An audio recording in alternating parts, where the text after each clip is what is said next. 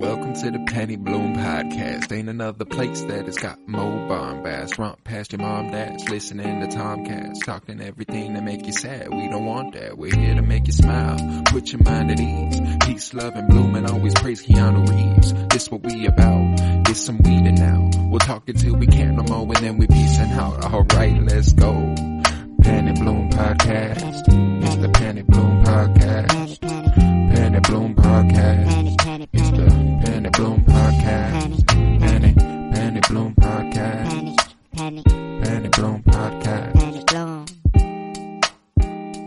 Hello, everybody, and welcome in to the Penny Bloom Podcast. Today, we continue Winter is Blooming, a Game of Thrones rewatch podcast by us, the Penny Bloom Podcast. I'm Colton Robertson. I'm joined by Joseph George. What's up, homie?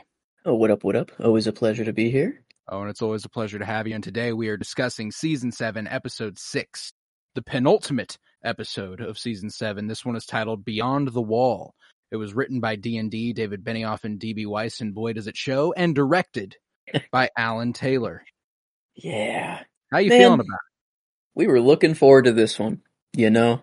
And maybe that's why we were kind of... It's a penultimate episode, you know? And every penultimate episode so far has been quite amazing and also surprising in the fact that, like, other than the big event that happens during the penultimate, the rest of the episode was stacked, and it was good. Banger. Yeah. But this one... You could actually make the argument of the opposite this time.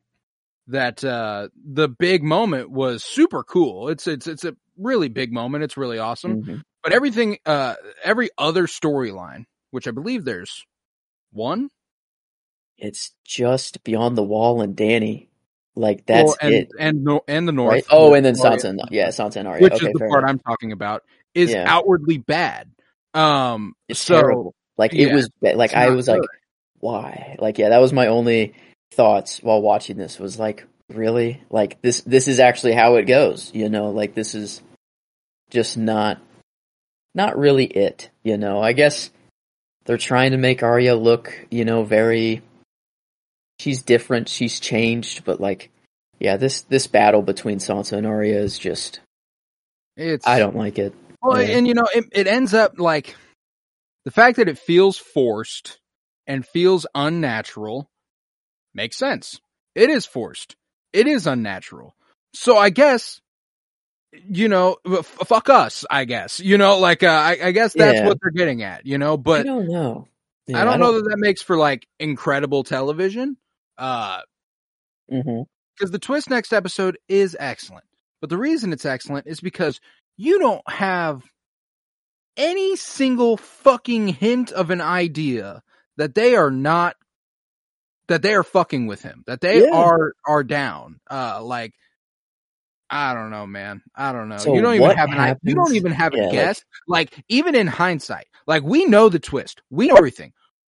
Usually, when that's the case, you can go back and be like, this is... I see where they're coming from. Yeah, or like this, No, they are just writing it so that the twist is a shell shocker. Like, it's just like, whoa, what? I didn't see that coming. Well, of course you didn't. They didn't do anything to let you know it was coming. And you know, like, it's not like letting you know it's coming, but foreshadowing at the very least, like a little something that I can connect to be like, and so it begins. You know, like, I don't know. The one detail I see of maybe why there's some tension between them that I really didn't pick up before was how Sansa was treating Jon, and then this, like, betrayal of the family, and like, oh, you're gonna betray Jon. Jon is the one who's important to me. I still don't really care about you, Sansa, whatever. Jon is the one I care about, and you're gonna betray him, so I'm gonna protect the family. And, like, still, even with that, it's not... No, and, like, that is the part of the story I get the most. Like, Arya feels like she's not doing enough to stand by Jon, and Jon, like, it is what it is. But we will begin there. So how about we get into the episode and we really dig into it? Because we will start at Winterfell, where Arya talks to her sister, Sansa, about borrowing Bran Stark's bow and arrow, a memory she has, where she practiced several times. It could have been 20, it could have been 50, she's not sure. until she finally hit the bullseye. And Arya recalls that as soon as she did, she just heard nothing but clapping. And she remembers looking up at Ned, and he'd been watching. And she knew she'd broken the rules, but he was smiling, so it didn't matter. And this was the only interaction of the episode. This brief part that was good between them. And it kind of is all sucked away because right at the end of it, it's like, and I read this, and now you suck, Sansa. So basically, this nice moment we could have had of a reflection of our father is now turned against you to say how much you're against the family. And it's like, man, like, yeah, like, I don't know, every moment where Ned has been brought up before, it's like almost brought you to tears. Like, it's enough, just immediately. Like, if a Stark is saying something about Ned, it is like, okay, that's enough. And this was close, too, before, like, when she delivers that line, like, I knew what I was doing was breaking the rules, but his smile let me know that it didn't matter. Like, that the rules were wrong. Yeah, or he something wasn't like wrong, that. the rules were, and I dug that. I really, really loved that. Yeah. And then genuinely might be the best piece of dialogue in this entire episode. Fair. That line. And then it is immediately. And the thing that really, like, if they would have committed to this storyline, and it was a genuine beef between them, it would still feel forced and unnatural, but maybe it would culminate in something interesting and I'd feel different about it. I almost feel like because of the twist where they're actually down, it makes this even worse somehow. I don't know. Yeah, I don't know. Because usually we're in the know of a lot of times when someone is duping someone or someone is, making a play. Usually the audience is in the know on that. But now they're like, oh, we'll get them even more if we don't let them know at all what's happening, and everything happens off screen. Because they do something here where they do allude to Peter feeling like he's in control of the situation. And in that regard, I suppose they are leading you on. I don't think they're leaning into that enough. It's not about Littlefinger at all. No, in moments like this, they should be showing Littlefinger. Yes, if he was watching them have this conversation, everything plays out perfectly. Like, actually, he doesn't have to say a word. Nothing else has to happen. If he overheard their conversation that they had in the bedroom, like their parents' bedroom, when Arya was like, "You like to wear nice clothes," blah blah blah. If he overheard that, if he overheard this conversation, it all plays out so much better. And they just never allude to the fact that he's hearing any of it. And, like, I enjoy that moment whenever Sansa's like, I don't enjoy it, but, like, at least it's the tiniest bit of, like, knowing she's playing him. It feels good whenever she's like, how did she find it? I don't know how she found it. And he's like, I'm not sure. It's. Yeah. It just doesn't hit. I don't know. It might be the worst storyline in this entire show, actually, which is funny to think about. Actively bad. Like, not many. Not you can't say that many times. Yeah. It is actively bad. No bueno. Yeah, Arya, presents the letter that Sansa had written to their late brother Robb Stark, urging him to come and bend the knee to Joffrey. And, she says that it was Cersei who forced her to do this, and Arya's like, oh, did they have a gun to your head? Not literally, but, did they have a knife at your throat? Were they threatening to kill you? And she's like, basically. Yeah. And Arya counters that she was not tortured, and she saw Sansa at Ned's execution. And I'd forgotten Sansa had no idea Arya was there.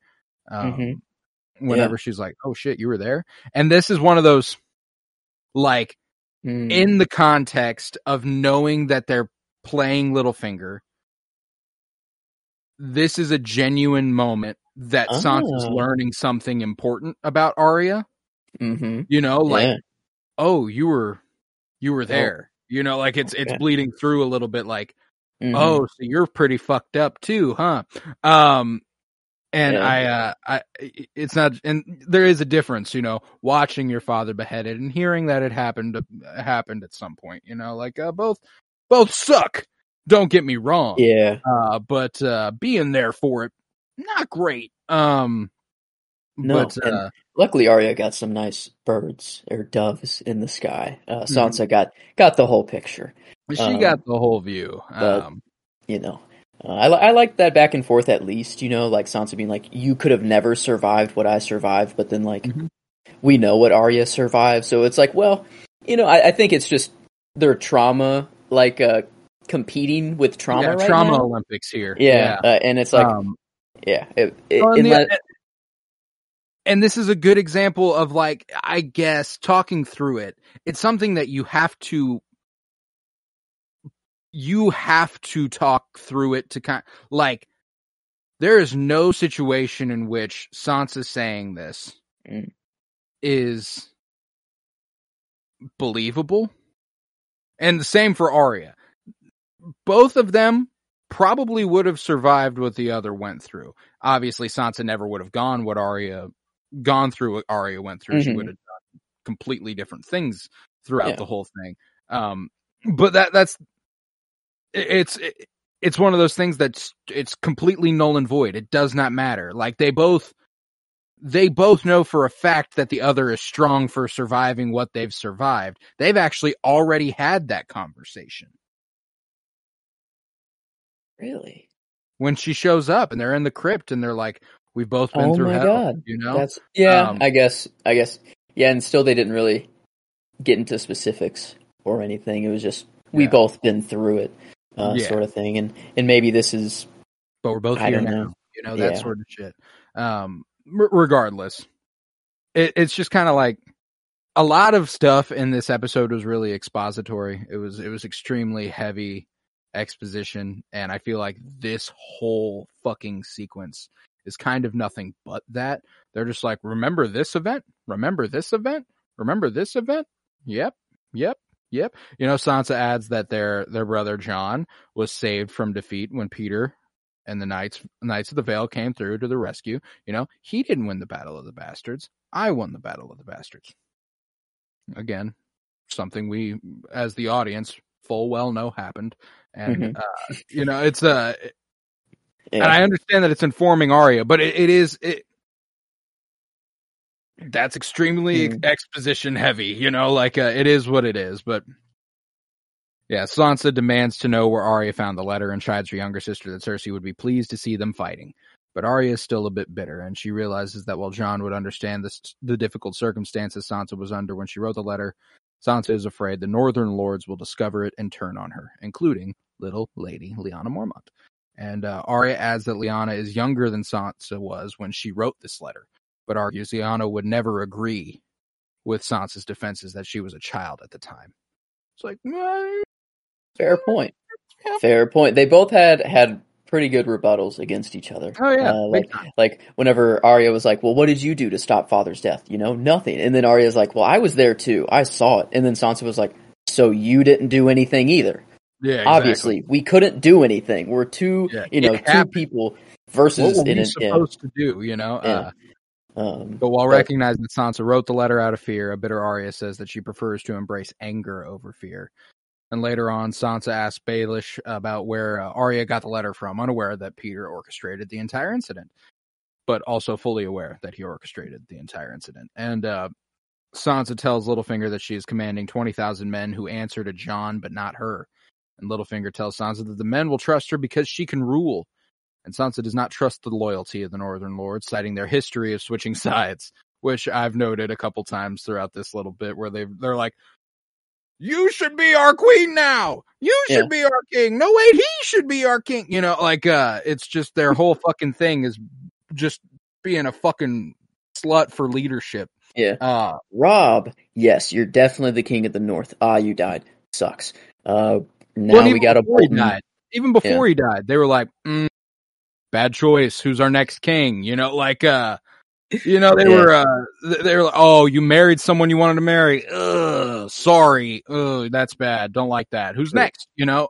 Stuck with the Boltons for a little bit, kind of just we'll skip past. No one really wanted that, you know. Besides there were a few families who rallied behind Bolton. I feel like it was just the fear that the Boltons had. They were like, well, we just kind of have to say, okay. Like, right. This is, well, I guess some were pissed, like the car star specific ones that were like, I would have killed my dad too. And you're like, oh, okay. That's fair. Yeah, the car Starks and who was the other one? The guy who, maybe the car hold, I think, is where the car Starks stay. So I don't. Was it maybe the people that turned Sansa down or Sansa and Jon down whenever they were going to ask? That was like Manderley, maybe, I don't know. It sounds familiar. But regardless, Peter suggests that Sansa talk to Brienne of Tarth because she has sworn to protect both of Lady Catelyn's daughters from harm's way. And trusting Baelish, Sansa accepts this advice. And the following morning, Maester Wolkan informs Sansa that they have received a letter from Queen Cersei. Sansa meets with Brienne, who advises her not to leave Winterfell, and instead Sansa decides to send Brienne as her emissary, since she could reason with Jaime. That's sound logic. And Brienne warns her that this is too dangerous for her to leave Sansa alone in Winterfell with Peter, and Sansa insists that her guards and men are loyal to her, but Brienne warns that Peter might be bribing them behind her back. And Brienne offers to leave her squire Podrick Payne, whose swordsmanship has improved, but Sansa insists she can take care of herself. And again, maybe this is one of those moments where they're trying to be like, she's fine. She's not worried about Peter. You know? Okay. Like, we got it under control. I thought it would, I read it more as like, I'm not a little girl anymore. No, and that's like, the way she's playing it. You know, like, it's only like through the very specific lens of trying to make the twist good. Yeah, you really got to do a lot of work on your own. Like, you really have to think about that so hard in order for it to make sense. It's as simple as like a slight writing choice, a slight acting choice, and not to say Sophie Turner does anything wrong here, but like, if there is a moment where she like looks at Brienne and is like, no, I'm fine. You know, like if there is like a little, we've got this. Like, if there is something, I don't know. There's nothing there, though. Yeah, or if Littlefinger's doing his little creep thing and listening into this one, too. You know, like at the corner of the room or something. But yeah, they don't really give you much. But. Yeah, and I guess they've been implying all the time, like, through the entire first, or like, several seasons of the show, does everything it can to be like, Littlefinger knows everything. So, like, maybe you're just supposed to know that, but like... You know, I did, when I was on TikTok the other day, I get so many Game of Thrones edits, and usually they're Jon Snow, Daenerys, you know, the usual that you get. But I got a Littlefinger edit, and then the comments, oh my god, people like love Littlefinger. And like, I think he's a cool character, but like, people were like, the Game of Thrones started because of Littlefinger, and he almost was the one who won. And I'm like, I will grant that he did start pretty much all this. Like, he was never close to winning. No, he started it, and then he was like, okay, this is going pretty well for me so far, you know. And he got the Veil, you know. He's making his way up. No, never was he in contention for the throne, you know. Like, he climbed hard, and maybe Book Littlefinger makes it a little further. Maybe he does get a little closer. That's what people were saying. Is like, Book Littlefinger would have never died. He would have seen this coming from Sansa and Arya. Blah blah blah. So, you know, you know, there's plenty to say about that. But following the events of the White Hunt, Sansa enters Arya's quarters and opens a leather case containing several faces, including the late Walder Frey's face. And Arya catches her sister pilfering through her personal effects when Sansa tells Arya that her men are loyal to her. And Arya mockingly retorts that they are not here. And Arya tells Sansa, you know, that she obtained the faces from the faceless men of Braavos, and admits she spent time training to be a faceless man. And she forces Sansa to play the lying game and begins by asking if she thinks that Jon is the rightful king. And Sansa demands that Arya tell her what the faces are. And Arya replies that they always wanted to pretend to be other people. Sansa wanted to be a queen with a handsome king on the Iron Throne, and Arya wanted to be a knight like father. And in the end, neither of them got what they wanted. Arya says that the faces allow her to become someone else, anyone she wants. And then this was the point where it's like, y'all are playing your hand a bit too heavy.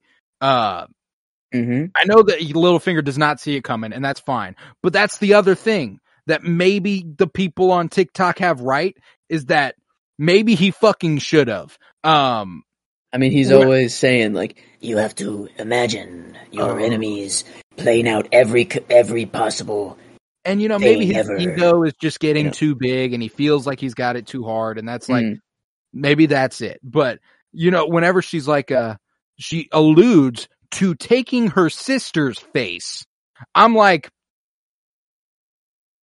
all I have to do is take your face. All I'd have to do is kill you, and then I don't only have to kill my sister, and then I could be, ruling the North. It's like, okay. Then Arya could be Lady of Winterfell, which notoriously she so desperately wanted.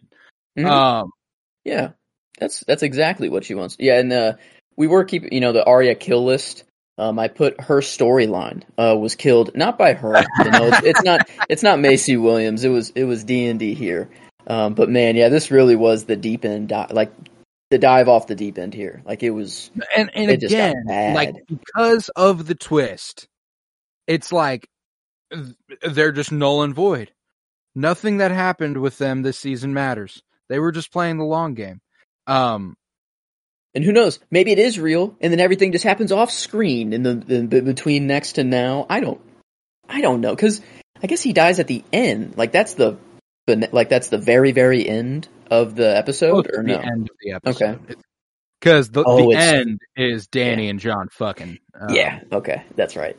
But I mean, it's the conclusion of the North's storyline, at least. Like this is the end of the North storyline. And I guess there might be some more that happens between Sansa and Arya in the next episode. I don't know. But they sure haven't done enough to make what they're wanting to work. I don't think it worked as they thought it would. And again, I think it's just slight little choices. Like it's so close to being worthy of that twist. There needs to be the smallest illusions. There needs to be, like we've been saying, Peter around the corner, a glimmer of knowing in the eyes of Sansa or in the eyes of Arya, like just something that feels like, wait, what was that? Like a little bit of like well, that was interesting. Like, why would they say that? This is just kind of like, what are they doing? Why would they say that? It's not even really like it's not even really like a why would they say that? Like that's curious. It's like, why would they say that? That's fucking terrible. Like your sister? Like really? Yeah. You're coming home and you're with the little family you have left, and you're just gonna kill your sister for a position that you don't even want in the first place? So, like the first time you're watching this, you're going, what the fuck? Like it's not even. And maybe on the first viewing, the twist is hard hitting because of that. Yeah, because you don't see it coming. Yeah, like that is that. We will give D&D credit for that. Yes. I don't think it's done the right way, but shit to let you know that was coming. Yeah, it is a complete 180. And I think it's just a matter of they know they needed to kill Littlefinger at the end. Let's work backwards and see what we can do. Or I don't know. It just didn't seem like they thought this one out very No, it didn't. It didn't. But regardless, Arya approaches Sansa with her dagger and relents and leaves the disturbed Sansa alone. But and that concludes the storyline in the North. A storyline which has been like, it was like really good for 2 episodes, and then it's been absolutely nothing, and then it goes slightly up at the end of the season. Like I like when they kill Littlefinger, but that's the end of that storyline.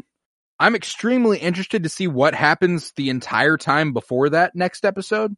Yeah, because I know in like there is something that I'm not remembering that's like a little bit more like wink, like it's coming. But even so, it should have already been happening. Not in the finale of the season. So, yeah. I don't know. I'll keep a close eye, but I don't think my guess is that there isn't anything. No, I doubt it. But that brings us to the White Hunt. We're at Dragonstone. Queen Daenerys Targaryen and her hand Tyrion Lannister chat in the Chamber of the Painted Table. We love the Chamber of the Painted Table here. But Daenerys tells Tyrion that she appreciates the fact that he is not a hero. And he's like, well, I've been a hero. Oh. He was like, oh, thanks. It was like, oh, I mean, I try sometimes. Yeah, it's like, and she goes, oh, no, don't, I didn't choose you because you were a hero. I chose, because you're smart and you won't go off and die. Heroes do stupid things. Yes. I like the pull through that we get here. She compares Tyrion favorably to heroes such as Drogo and Jorah and Dario and this Jon Snow. Yeah. Almost like an afterthought, even though he is the most front of mind. And Tyrion sees right the fuck through that. But this little thing they do with the writing here, where Tyrion, slightly amused, recites that back to her, is something they do like 4 fucking times in this episode. With Tyrion and Dany, or just like no, all, and that's what makes it particularly bad, is that it is across the stories with a bunch of different characters. Where there's one later where he's like, Beric says like, maybe that's enough, and Jon goes, aye, maybe it is. Maybe that is enough. And it's like, you need to use a different writing tool.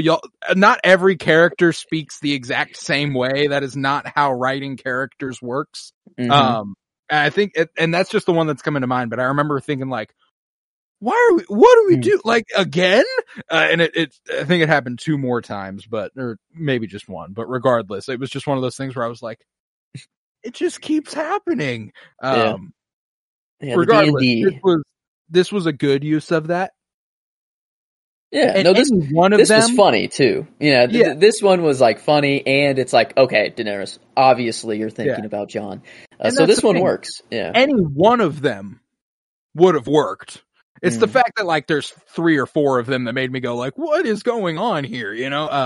Regardless, it's more of a, when it's all the sum total of the episode rather than the specific instances of it, because this was, I liked this, the way Peter Dinklage plays it, and he's like, and this Jon Snow, they're all in love with you.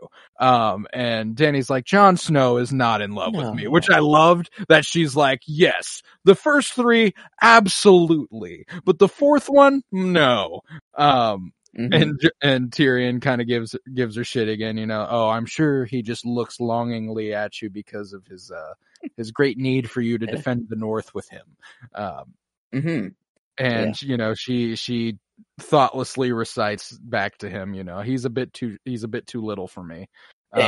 Second one where Tyrion's like, oh, like, he's not even trying to like, no, he's not trying to get in there. Yeah, purely platonic there, that he is the hand, for whatever, but just Tyrion's kind of getting dunked on a little bit, and Daenerys is like, oh no, that's not what I meant. I didn't mean, she's like, does she mean literally, or just like he's not a worthy like she means this is literal. This was a little bit of a fourth wall, not a fourth wall break. Kit Harington himself. Kit Harington's short. Yeah. Okay. And that was like a big point of discussion for several years, was that like Kit Harington's a little dude. Amelia Clark's 5'2". I told you about this. There's I don't think you've ever watched the movie about Mike and Dave Need Wedding Dates.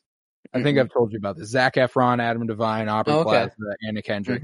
There's like they do like a blooper reel for the credits, which is the sign of a truly good comedy. But it's in 2016, so it takes place in between, like it was filmed between seasons 5 and 6 while Jon Snow was dead.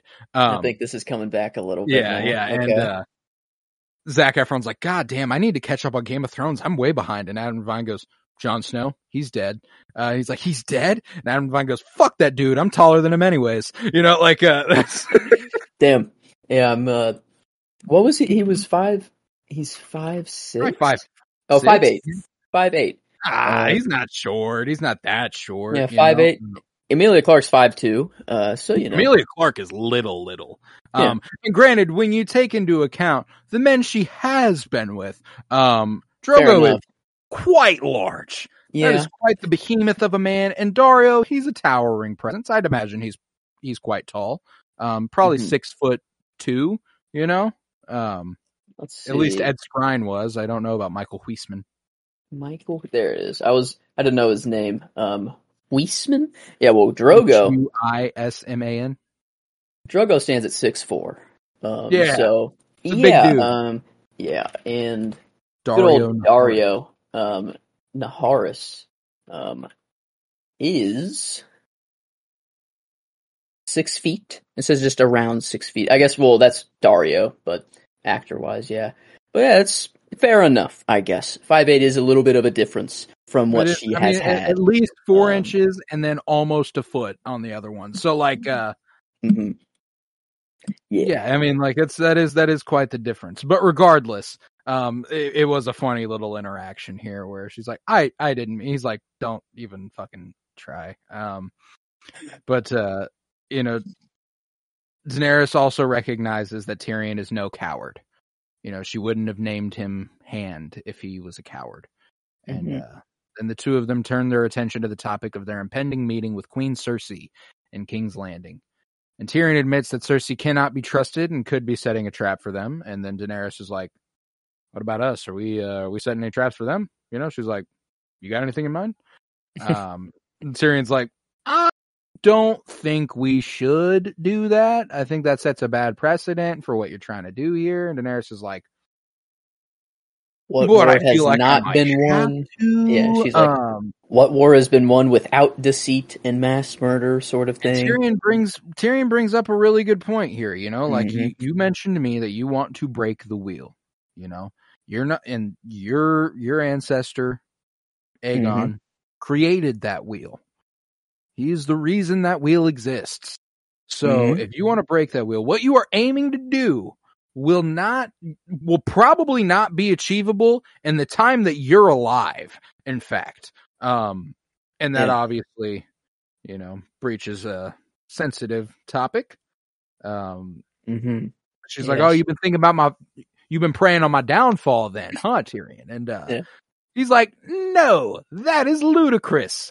I've done nothing but devote myself to you. I'm planning for the long term with you, Daenerys, and if you'd have thought of the short term, maybe we would have kept Dorne and Highgarden, you little bitch.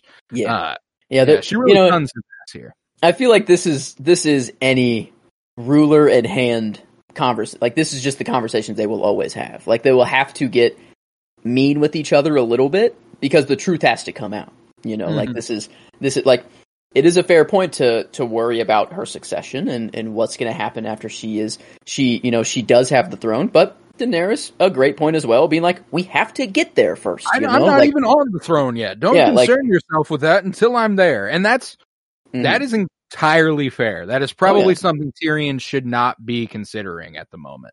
And, with House of the Dragon, it's like part of getting the throne is your succession that is lined up, is a big part of it. But this is, I think, just a completely different sort of Tyrion is posing an idea like, you say you're not going to have children, and that's cool.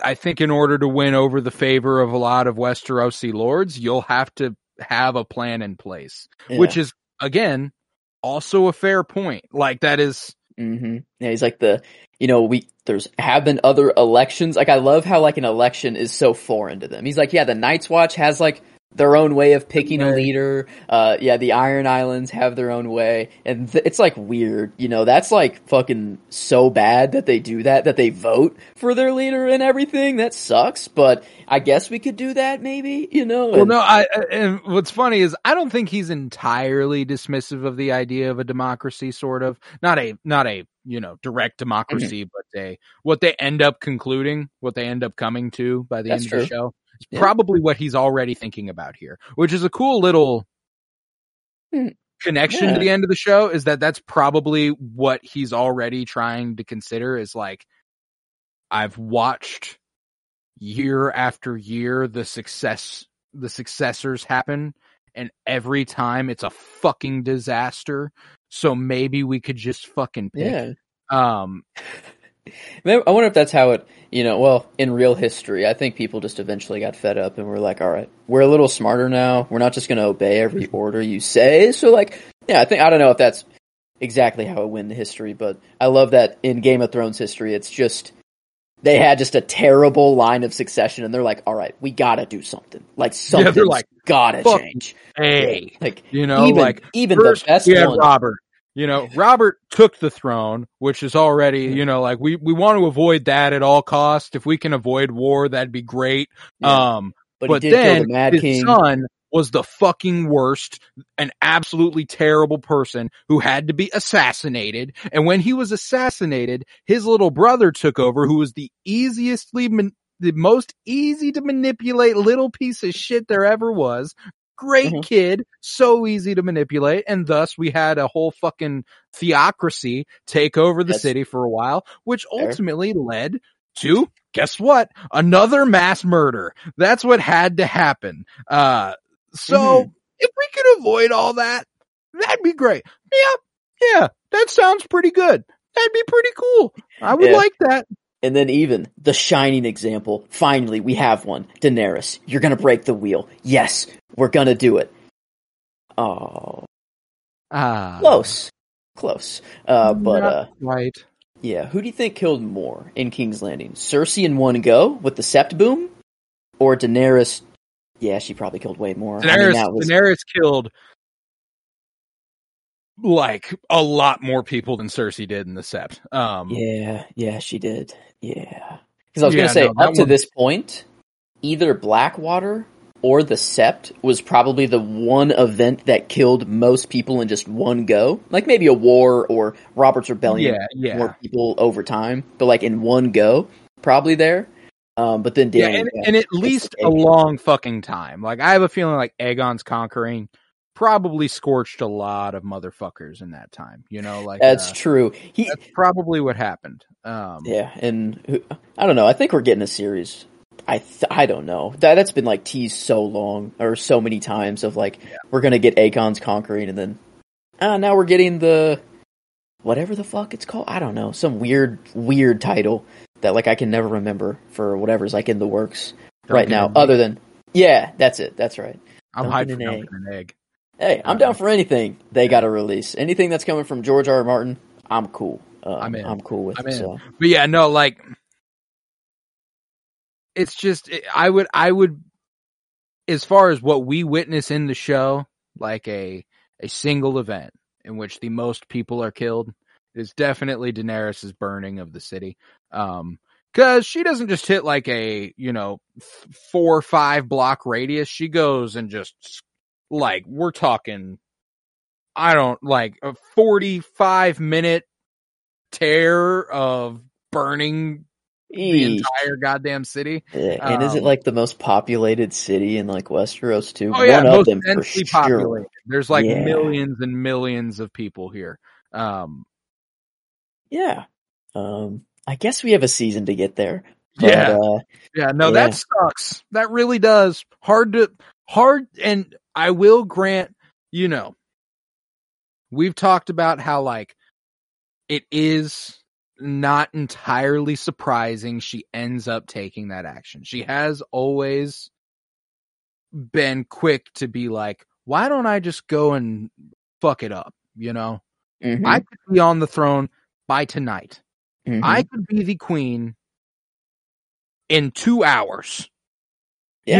Like she said it multiple times. I mean, multiple times she has been wanting to. It's always been Tyrion. It's always been Jorah. It's always been somebody who's been like, maybe we should take a different course of action. It's been Jon even at a couple points now. I think Barristan Selmy maybe even at one point. Maybe got in a little word there. Yeah, talking about like her father being like, "Hey, your father actually was a piece of shit. Let me tell you, I was with him." So. But I will grant this. Now that we are 7 episodes away from that, not even 6. We are 6 episodes away from that. It is pretty fucking quick. Like, and I know it is just a snap. It is just an all of a sudden, oh, never mind. Fuck this. I'm there. And it the other side of that argument, and I know we're probably going to have this conversation again when we get to that episode, is that kind of has to be what happens. It can't really be, I'm just going to go do it. You know, like, as far as making it compelling. Yeah. It's got to be a snap. Have to be like, you know what? Fuck it. You know, like it kind of does have to be that way. So I go back and forth. Frankly, I think I'll find that I like the choice. I don't think I'll like the season. I think I'll like the choice, though. Technically, Daenerys did break the wheel by showing everyone it's time for a change. You know, this did break the wheel. Yeah, like Cersei, people were probably like, okay, maybe time for a change. This one was clear. It was like, okay, we need a change. World's got it. We basically have to restart King's Landing anyways, so we might as well just restart our whole political system as well. But no, it's regardless, you know, Daenerys wonders whether, given that Cersei will almost certainly be attempting to double cross them, they should be planning something similar. And you know, Tyrion's like, I don't know, you know, you talk about breaking the wheel rather than merely imitating prior rulers like Aegon, and cautions her, you know, you've been known to be quite impulsive and have quite the temper. Speaking of what I was just saying. And she's like, impulsive? When have I been impulsive? He's like, I don't know. What happened last episode? You know, you killed the Tarleys, and she's like, they had their choice. He's like, yeah, you could have killed the dad. You should not have killed the son. And she's like, what would you have had me done? Well, you see, sometimes these things are better, and choices are made better if they have time to think about it. And you didn't give them a fucking second. They just committed to their deaths, and you let them die. And that's on you, you know? And I appreciated Tyrion kind of being like, you could have thought through that a little more. And Daenerys he was fucked up about that. He was drinking with Varys in the throne room like, that wasn't me, right? Like, I not me. So for that, I think this is him just being like, hey, not again. You know, like, we don't do that. Sort of thing. But, yeah. I don't know. Dick on is just kind of dick on, though. You know? Dick on, Charlie. Regardless. That was the end there, and we'll now head north of the Wall, where Jon Snow and his ranging party travel through the lands beyond the Wall on their mission to capture a White. And Gendry complains about the bitter cold and asks Tormund about life as a wildling. And, you know, Tormund's like, oh, the key is, you know, keep moving. You know, walking's good, fighting's better, fucking's best. And someone's like, there's not a woman for miles and miles and miles. Maybe my line from Tormund right here, you know, looking straight to Gendry and saying, I guess we'll have to work with what we got then, you know, and Gendry just being like, he's like, I don't know what I signed up for, do I? Like, he's like, I really just signed up for this willy-nilly, no thought behind it. But no, I mean, they, you know, I guess, I don't know, could have happened off screen, whenever they were huddling up for warmth. I don't think so, but, you know, I think all those guys there are a little too, yeah. Again, that Tormund just gets down. Hey, Tormund might be the Oberyn Martell of the wildlings. I could see it. You know, but he does say, I got a woman. I'm waiting on one, you know, tall, the babies we could create. And then the Hound's like, what? You're talking about Brienne of Tarth? Yeah, I fucking know Brienne of Tarth. You know Brienne of Tarth? You know, like, and these are the sorts of things that I like the sentiment of, but like the literal execution of is kind of questionable in terms of dialogue writing. It's fine. It's not like it's actively bad, but it's just kind of like, it's kind of eye-rolly, you know, like you're kind of like, okay, you know, like, it is just this group of people that are here. The amount of storylines that are just crossing over, the amount of overlap that there is together. Yeah, it is crazy. So, and they're trying. Know, like, that's what they want to do. They want to provide you an interaction between Tormund and the Hound. That's a great fucking idea. Love the concept, and I think that what they generally do with the conversation, good job. You did a good thing here. Beric and Jon get their word, and Jorah and Jon bond, which is actually probably the best part of these interactions. It was almost my scene. I almost put it for my scene. But it was just too small. It's like, it's just this small moment, but it was nice. Like, and that's the thing is that like they were so concerned with that concept we were discussing, with that idea of being like, look at all this Mod Podge of characters that, you know, you never thought would interact. Here they are. The amount of fan service we can deliver. If they could have focused on the conversations that like mattered, it would have been cool. And I appreciate a bit of levity. This is a pretty heavy episode, so like I like that Tormund and the Hound get their little bit in, and but mostly just more Jorah and Jon could have been really, really beneficial. Yeah. They were both talking their fathers. It was, you know, like they're already having that good moment, and then Jon just being the guy were they just gonna, was the idea if Jorah did take that sword, that Jon just takes Jorah's current sword, or does Jon just go unarmed? You know, is he just like, I'm just getting, you know? He's got like a backup situation going on. Like he's probably got like a dagger or some shit. They've all got like those little dragon glass daggers that I think Jorah is actually using. So I imagine it would have been a little bit of like a. Okay. Yeah, true. But I mean, this wasn't obvious, you know, like he's not going to give it. Like Jorah's not going to take that sword. No. Like they weren't just going to all of a sudden make Longclaw fall out of the hands of Jon. Like that didn't make sense. Yeah. But it is a great character moment for Jon, as that is the right thing to do. It was it was a very Ned Stark moment, and we even get a little mention here where Beric says, you know, you don't look much like your dad. I bet you look more like your mom. Yeah, interesting there. You're right. You're 100% right, Beric. Just little do you know. You know, maybe, does he look like Rhaegar at all? No, I mean, Rhaegar's got the fucking... Yeah, white hair. I mean, just other than hair. Yeah, no, he doesn't really have any features of Rhaegar whatsoever. So yeah, it really is just Lyanna. Yeah, but yeah, regardless, you know, Tormund and Jon end up having another discussion here as well, where Tormund later confides that he's like, I think this was fucking stupid, basically. And Jon's like, yeah, you know, but it will be important. It'll get us in with both queens and hopefully get us help up here. And he's like, so you're concerned about getting in with the queen, huh? Think you got that on lock, homie. Yeah. I think you got it. I think you're in there. And Jon's kind of like, I don't know, man. Like she wants me to bend the knee, and I don't think I can do that. And this was interesting. I think it's important that it comes from Tormund. Yeah. Where he says, you know, like how many, like, wildling trait, you know, you got too much time spent with the wildlings. You'll never bend the knee again. It's another little example of something that I think is a bit too expository. A little bit too on the nose. Yeah. Like the next thing he says is fine, but like being like, too much time with the wildlings, you'll never want to bend the knee again. Like, if you've been watching the show, you fucking know that.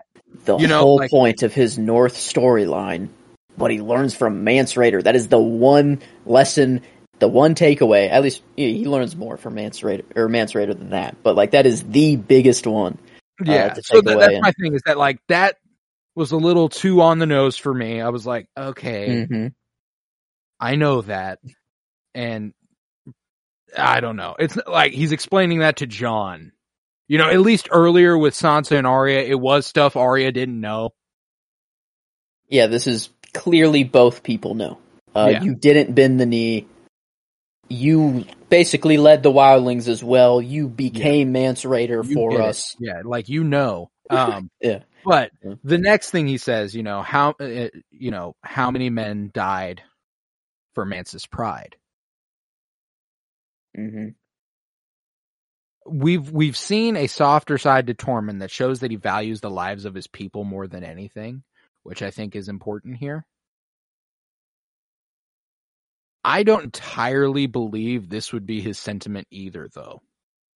That he would still be hard pressed on, like, oh yeah, no, you can't do that. Like that you can't bend the knee, or that... I believe that he wouldn't be so like, you oughta. He's telling him, like... Yeah. I think it might be like during the time while Mance was alive, fuck yeah, don't bend the knee. That's what we're all about. We're not even south of the wall yet, sort of thing. It's like, yeah, I'm full with it. But now, like, after it's happened and they can reflect, it's like, maybe that wasn't the best idea. Maybe, like... Yeah, while the wildlings have expanded Jon's mind, perhaps Jon has expanded Tormund's a bit.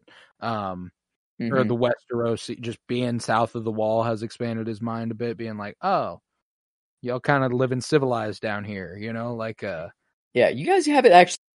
He's been in a castle. Think about that. Yeah. He's been outside his whole life. Maybe in a cave. Maybe in a cave, They have little huts. Fair enough. They do have little huts and stuff, but they don't have, No, we're not talking stone structures that tower over, it's... Yeah. And I also like when he got north of the wall, I was like, I can finally breathe again, that shit air you're breathing as Southerners, But regardless, it was more that expository info dump I felt was a little, unnecessary. I was like, again, I just kind of rolled my eyes a little bit, but I did appreciate that sentiment coming from Tormund, being like, maybe you should, Ultimately, I did appreciate it. I want to make that clear. I did have some qualms with it coming. There was nobody else who it could come from, though, so it's like, it is what it is. But while walking, Gendry also confronts the Brotherhood without banners about selling him off. And the Hound sneers that Gendry should be grateful that he is still alive and points out that this man's been killed 6 times. How about you quit fucking bitching? Yeah, what was his word? Like whimpering or something? I don't know. He's like, you're still moving your mouth and complaining. That's blah or whatever it was, wet. Yeah, it started with a W, I think. It did. But yeah, I don't know. I that was pretty funny though. Of them being like, yeah, we've all been through some shit, man. Sounds like you. Yeah, it sounds like you went through something pretty nice. Melisandre, was she naked too? Yes. Oh, sounds pretty good so far. He's like, he's just playing it off as if it's nothing. Oh, this guy's been killed 6 fucking times. Nut up. I thought that was funny, but regardless, not entirely sure what to think of this particular revelation. Gendry accepts a drink from Thoros' wineskin. And while walking, Jon and Jorah also chat about the relationships with their fathers. They were both good, honorable men and did not deserve their deaths. And, Jorah being like, I can't think of a worse way for him to go. And Jon being like, I hate that he went out like that. Yeah. It's how Jon went out. Oh, no. It's also how Jon died. Yeah. Yeah, he hates that, obviously. Yeah. No, and obviously he hates it for Gior, but he literally knows what it's like to go out like that. There's not many people who can be like, yeah, I know what it's like to be murdered by my men. Yeah, no. Barrack, if he was murdered by his own men, which I guess every time it's kind of just mutiny. Yeah, exactly. So yeah, no, I think this is the only guy who could understand what Gior went through during that moment. So I hate, and that's what he says. He goes, I hate that he died that way. And I'm sure he already did, but literally knowing what that's like must be even worse. Ooh. But Jon tries to return Jorah's sword. Longclaw, he replaced the wolf, or replaced the bear with the wolf, but it's still Longclaw. And Jorah lets him keep it and tells him that he should pass it on to his future children as well. A lot of mention this episode of future children. Specifically in relation to Jon and Daenerys, which they knew what they were doing, and I think it's hysterical that they were just like, never mind, fuck that. Yeah, it's like, Daenerys, she can't, I don't know, she had a kid with Drogo, but there was blood magic during that, and that baby just got, whatever happened to that baby. Part of that thing that she was part of that spell that she would never be able to bear children again? I think it was just, that's what was when the sun rises in the west, or the sun rises in the east and sets in the west, or other way around. Okay, yeah, maybe that's it then. Yeah, I think, but I guess maybe it is just she's so scared to try again. She does not, want that to happen again. But say, it's all about Daenerys and Jon. Maybe they're just supposed to have a kid. You know, like she can't have a kid until it's with the right person. Maybe. You know, and I mean, but anywho, it's funny that that is clear. I feel like that is abundantly clearly what they're trying to do, especially given that they have sex at the end of next episode. Mm-hmm. That was part of the idea. Yeah. They were like, because if I recall correctly, I don't think it was confirmed that season 8 was going to be the last season until well after season 7 ended. Really? I don't think they went into season 7 like we got 2 left. If I recall correctly, I might be wrong. Did they? Because I thought I remember knowing that it was 7 episodes and 6 episodes during season 7. I feel like maybe that's all they released, though. Maybe that it wasn't the end, but I think they released. I don't know. I feel like I remember knowing that both seasons were gonna be shorter, but yeah, I'm not positive on that. Yeah, I'm not sure. I'm trying to figure out.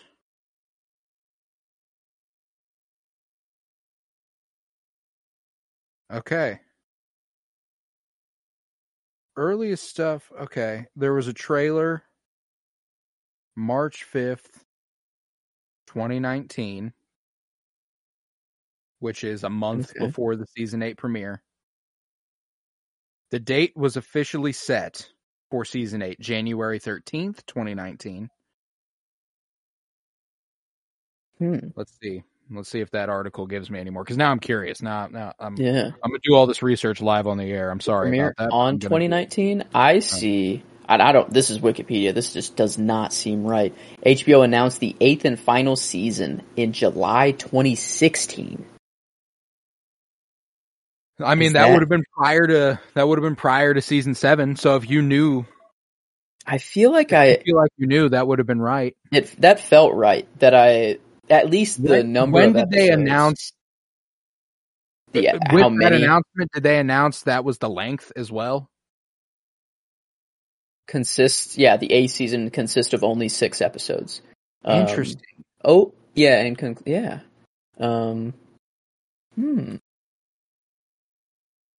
I don't know what the fuck they're cooking then. So were they just like foreshadowing for something they knew full well was not going to happen? I mean, honestly, I think they knew the big beats. They were trying to end the show, and they're just like, we don't know how the fuck to do this. Like, let's just try I don't know. Like, they are definitely going in the direction of them having kids. Like, there's just so much said about it. Like, it is, she says to him, directly to him, they were my only children. I will never have children, and like, on the nose a little bit more, you're like, okay, well, she's straight up saying she will never have children. So maybe we should take that at face value. But like, they're doing a whole fucking storyline where they're subverting the expectation solely for the reason of subverting the expectation. You know what I'm saying? Like, yeah, it's another Sansa and Arya maybe situation of obviously they're gonna have kids, so whenever it comes out that they're not going to be together and Jon, does her in, it's like, maybe, I don't know. Yeah, maybe they're trying for another. I wish I knew what the writer's room was like. I wish I knew at what point they were like, oh wait, maybe Jon wouldn't be down to fuck his aunt. Yeah, it has to be done unknowingly. Like, he cannot know, Yeah, like, the North. Oh yeah, he was raised in the North. They're weird about that.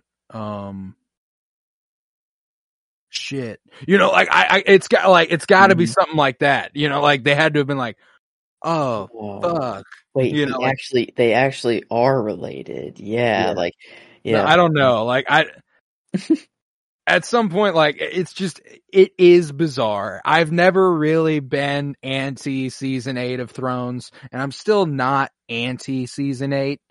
The closer we're getting, though, it's incredibly obvious that it's far worse. But anywho, later on, Sandor and Tormund trade jabs about sex, and Tormund learns the word dick. Yeah, it's kind of funny. He never likes heard it. the word dick. Yeah, I'm sure you do.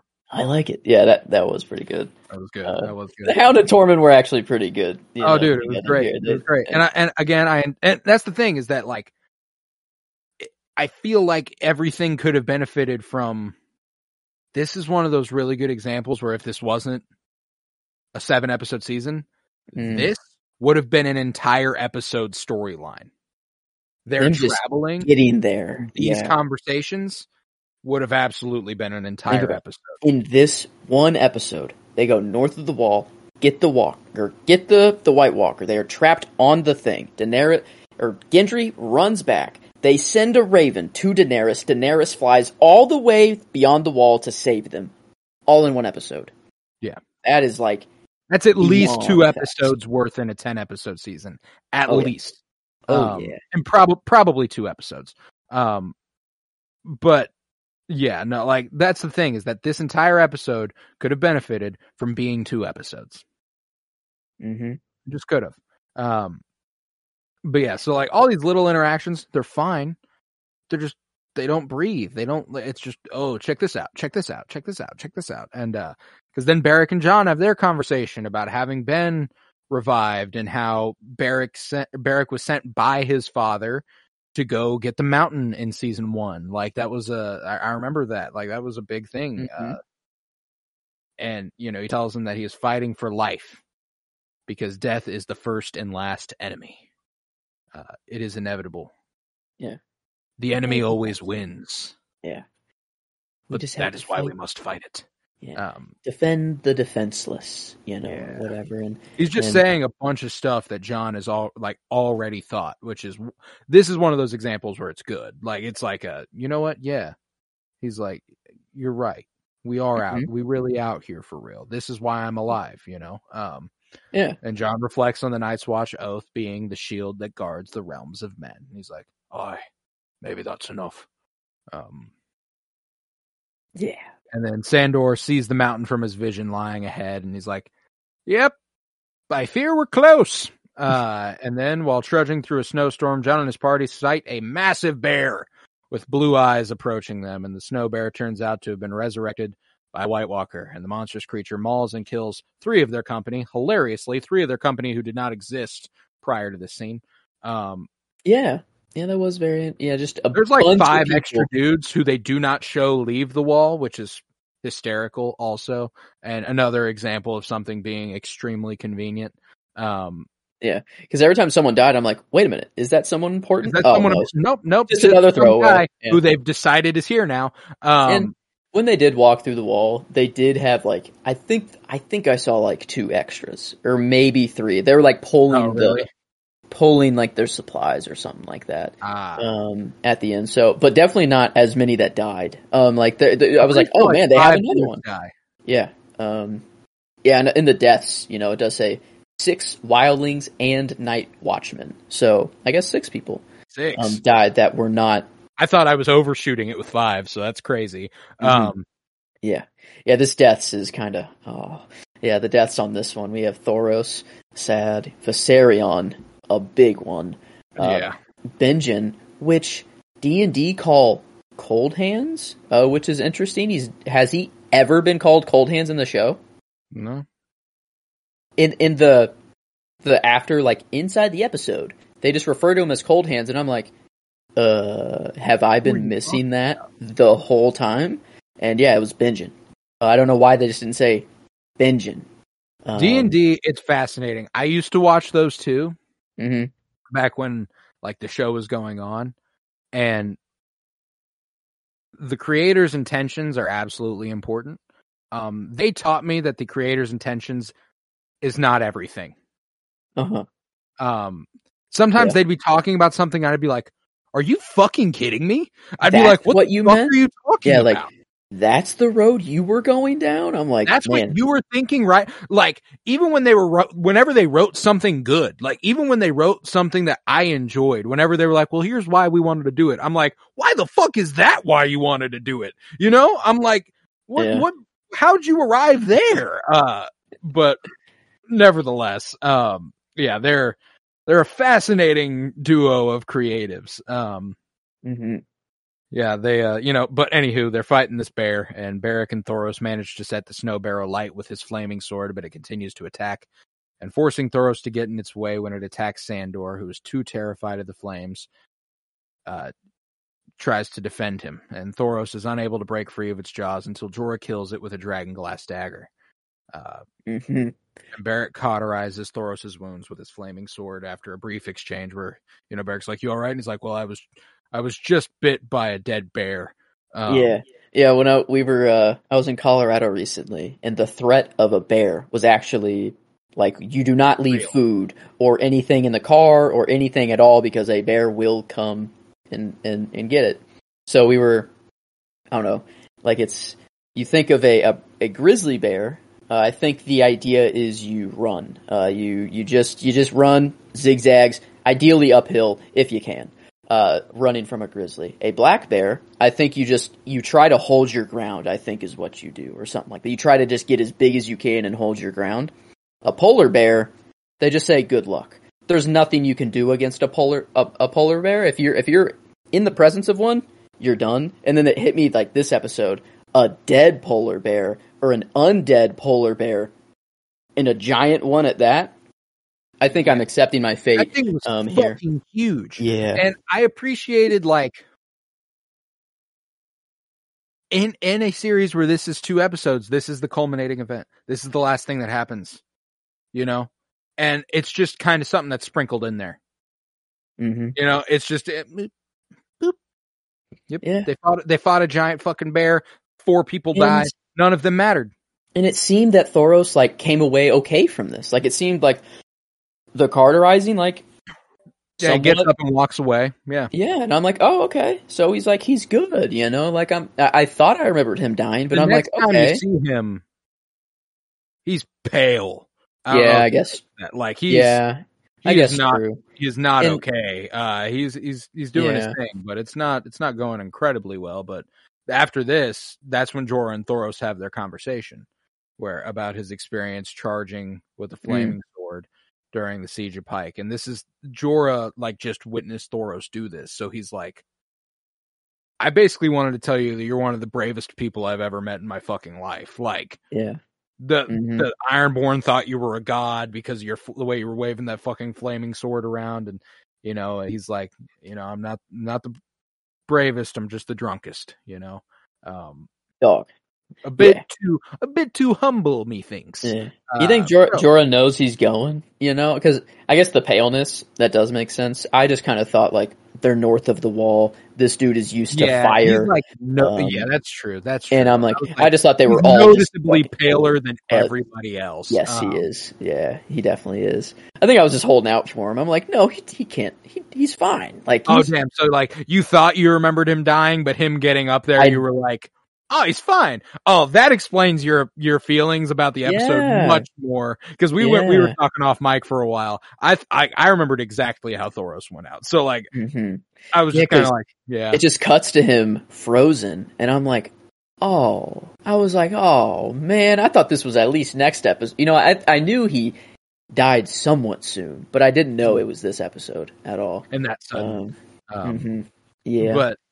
Nevertheless, while navigating through the mountain, they see a White Walker leading a column of whites marching through a canyon below, and the ranging party plants a fire and ambushes them when the White Walker stops to investigate. And Jon, again, managed to kill his second White Walker with Longclaw. Good job, Jorah, not taking that sword. Yep. Because he's sorry, Jorah. I don't know if you do it like that. And there is another thing that I've considered, and I think we talked about this with Hardhome, given how quickly he dispatches that White Walker. I actually don't think any of them are that talented at fighting. They just never have competition. Nobody can fucking kill them unless they have these swords.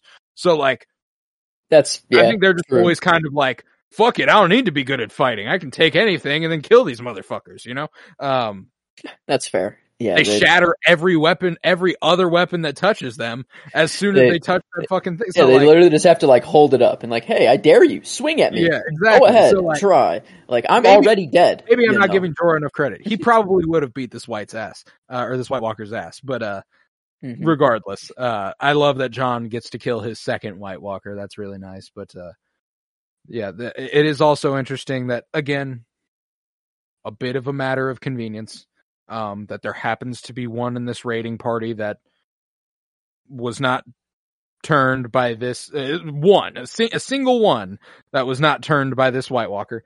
And also, can every White Walker do the Night King thing? That's how whites are created.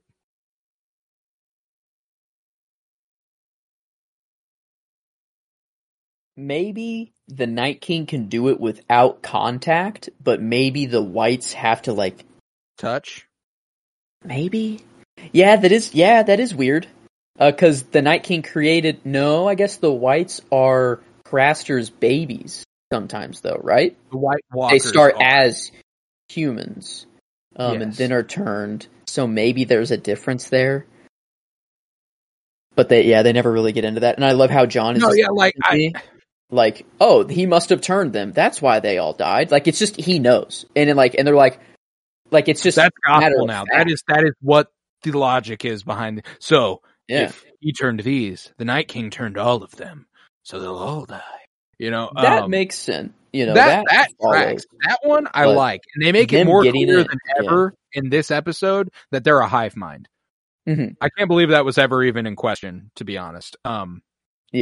So maybe that's why the White Walkers have that capability, is because they're basically the fucking Night King. They're all the Night King. Maybe that's just the logic there. But regardless, I just thought that, again, just a matter of convenience, being like, one of them didn't fall into the same category as the other 7.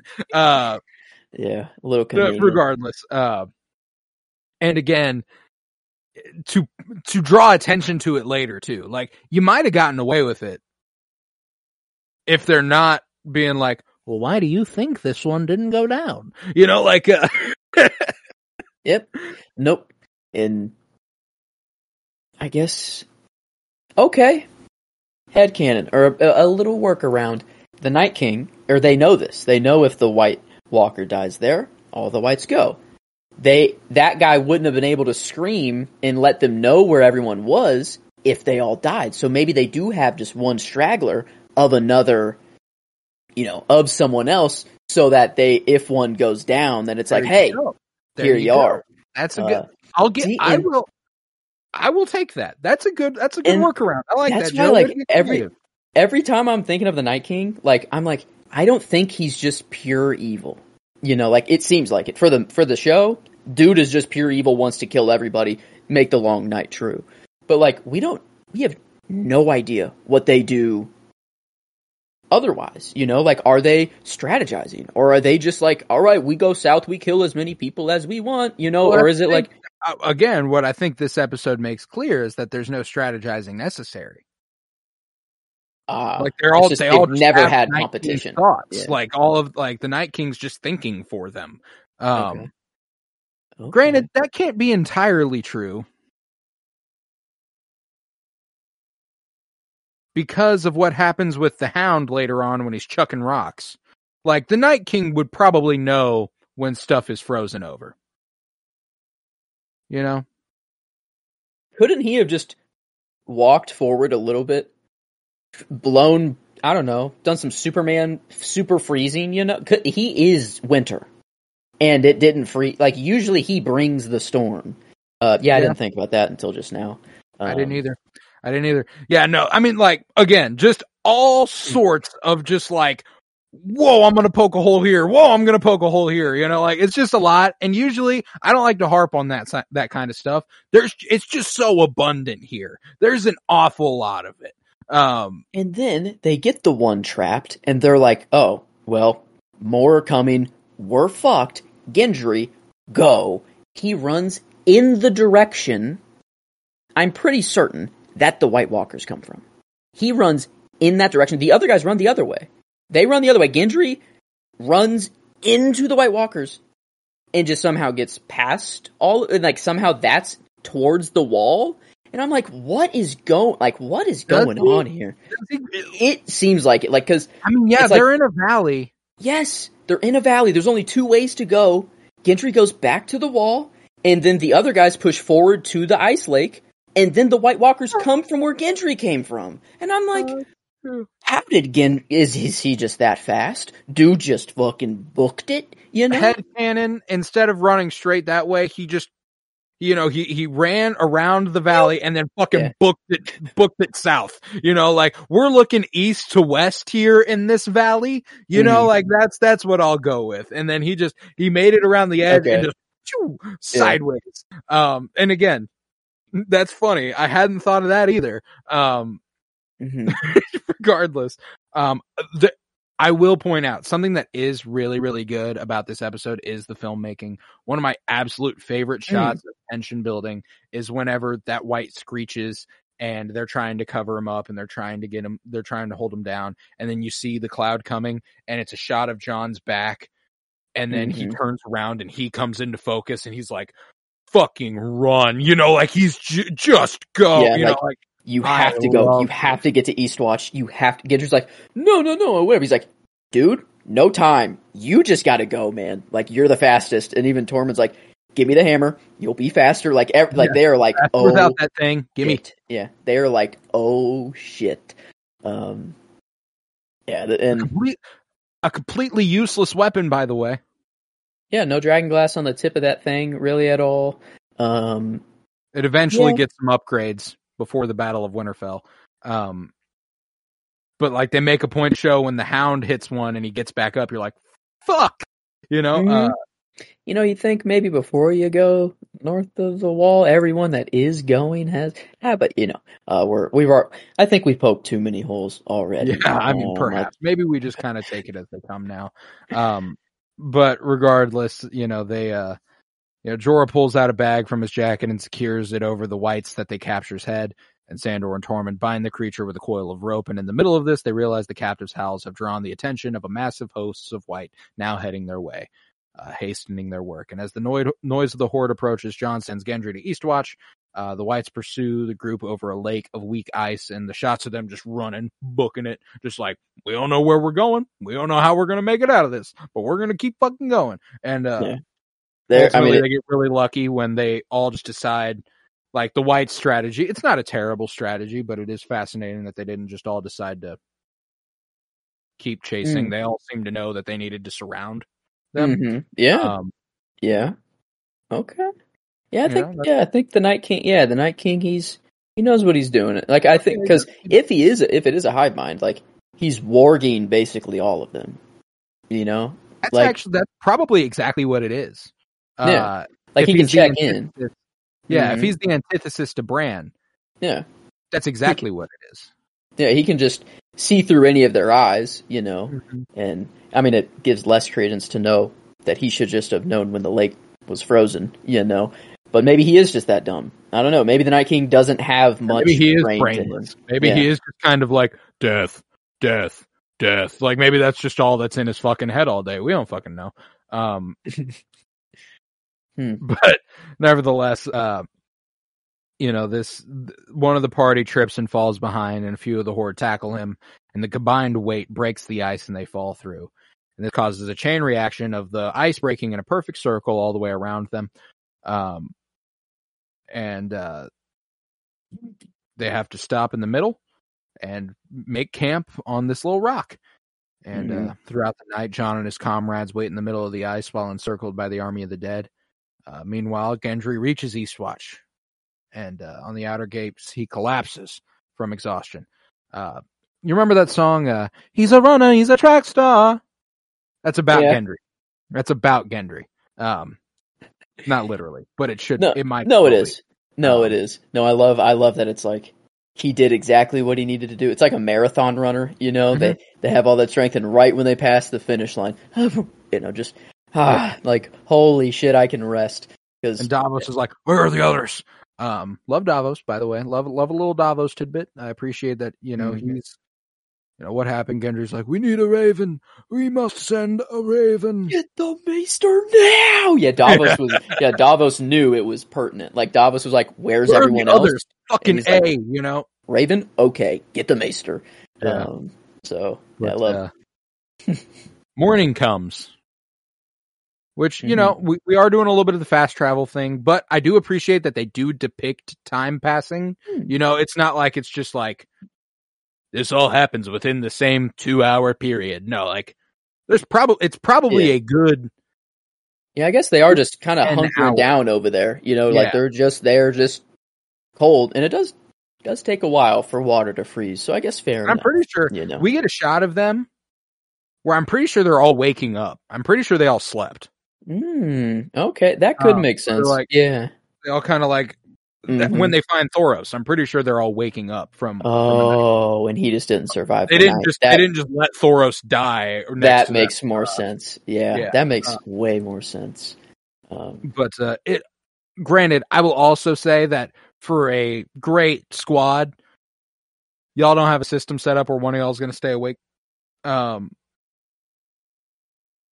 If the ice freezes over and they come running, y'all are fucked. And maybe they know that. Maybe they're just like, if that's how it happens, that's how it happens. I'd rather be asleep, sort of thing. Like, it's like, I'll get one more good nap in, or they're just that tired. They're probably that tired. Man. They probably are, but like, damn, it's just a lot of funny stuff where I'm like, now why the fuck did y'all all sleep? I'm like, maybe Thoros was keeping watch. That's what I was gonna say. Imagine they told Thoros to be the one to keep watch, and then he's just the one that goes. Yeah, it's damn, our watchman died. But they all awake to find Thoros has died from his wounds in the night, and Beric and Sandor pay their last respects, and Hound tries to give Beric a little peace of mind by saying they say it's one of the better ways to go. I guess in your sleep, because I did not get that a day passed and that they slept. Because whenever he said it's a better way to go, I'm like, freezing to death. I'm like, or bleeding because of wounds. I'm like, well, hold on, how is that a good way to go? But this makes much more sense if it was through the night, an entire night, and that is why I've always been kind of like, Gendry arrives at the wall in the middle of the night. It is not light out when he does that. Okay.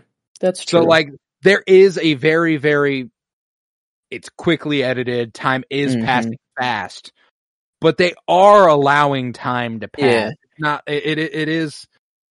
I think I'm just caught up in the moment of everything that's going on. I'm not really noticing. First time I watched this, I was too. I was like, wow, this is fucking zooming, but I've since had to defend this to a lot of times.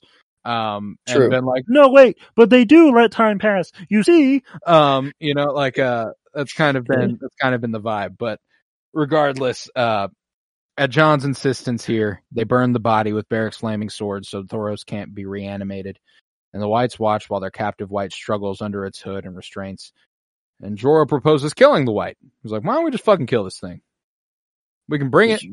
Yeah, he's like, he's right there. He's looking at us right now. He's just chilling right there, which I think is hilarious. Like look at that motherfucker. Look at him up there, and he's just like on his fucking horse, holding his spear. Like it's not against the ground either. He's like actually holding it up in the air on the side. I'm like, you know what? Maybe he doesn't have a brain. Maybe bro, head empty, death only. Cold.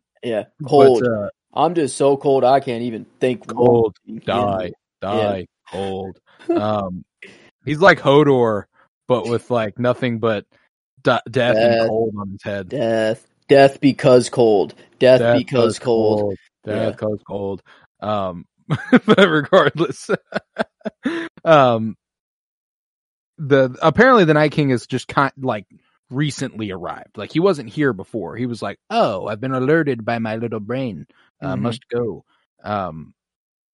He's like, maybe we should surround them so he can take the travel to get there. I think maybe, I'm really going back and forth if this dude has a brain or not.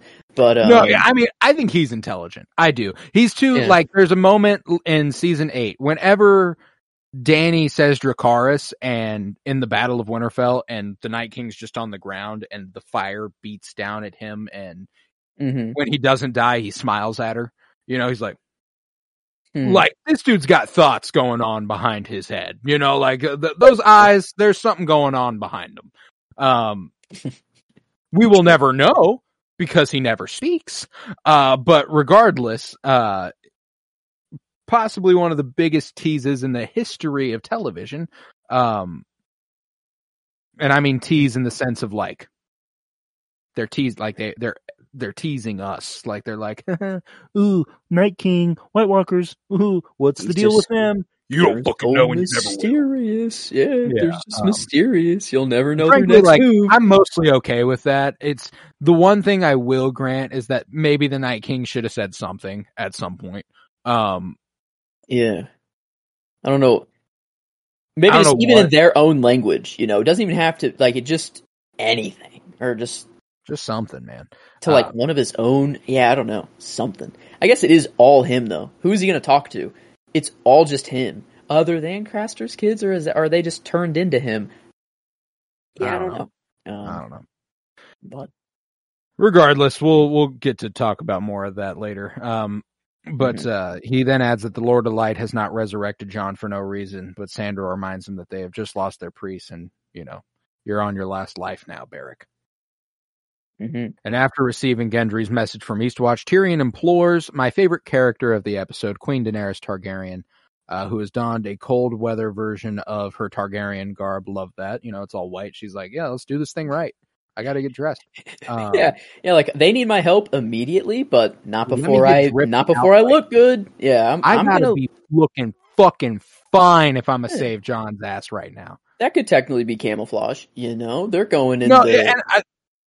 Tactically, it is camouflage. It is also, you know, less camouflage when you arrive on the back of a giant fucking dragon. Yeah, but you know, yeah, I guess they and two others following behind as well. So she's got incredible fashion sense. You know, like it doesn't matter. She's just.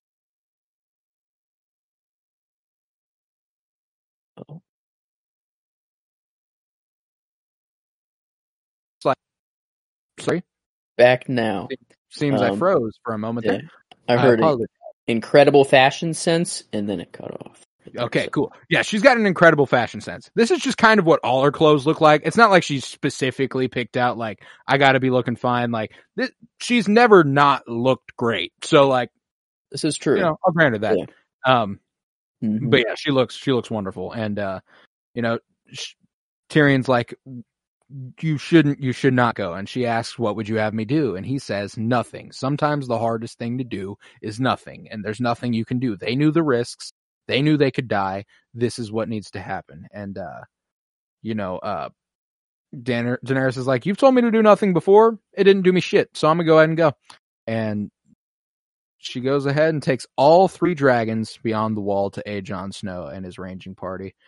And amidst that ranging party, bored out of his mind, Sandor decides he's going to throw some rocks at some undead minions. He's like, why not?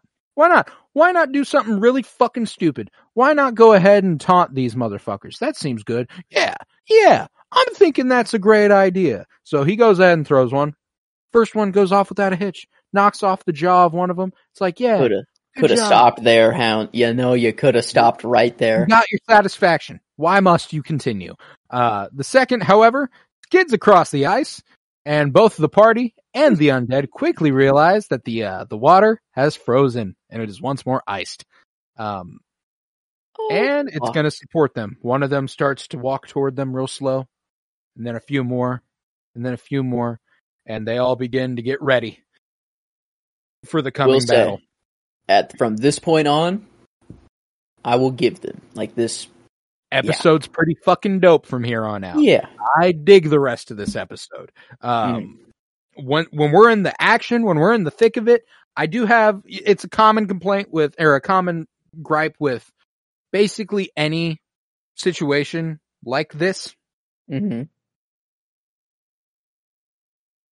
Impossible. There's no fucking way they win this.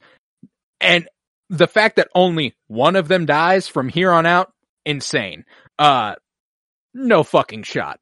But I'll take it. I'll accept it. I think that they were maybe thinking about, if we kill a dragon, that's big enough for it to make it seem, you know, that. And that's the other thing is that, like, yes.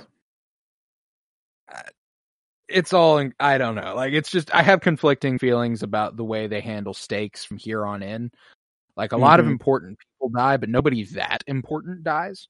Like, and besides the big ice spear, javelin, whatever, they always just have those on them, right? Yeah, those are. This wasn't like the first time that they've had them.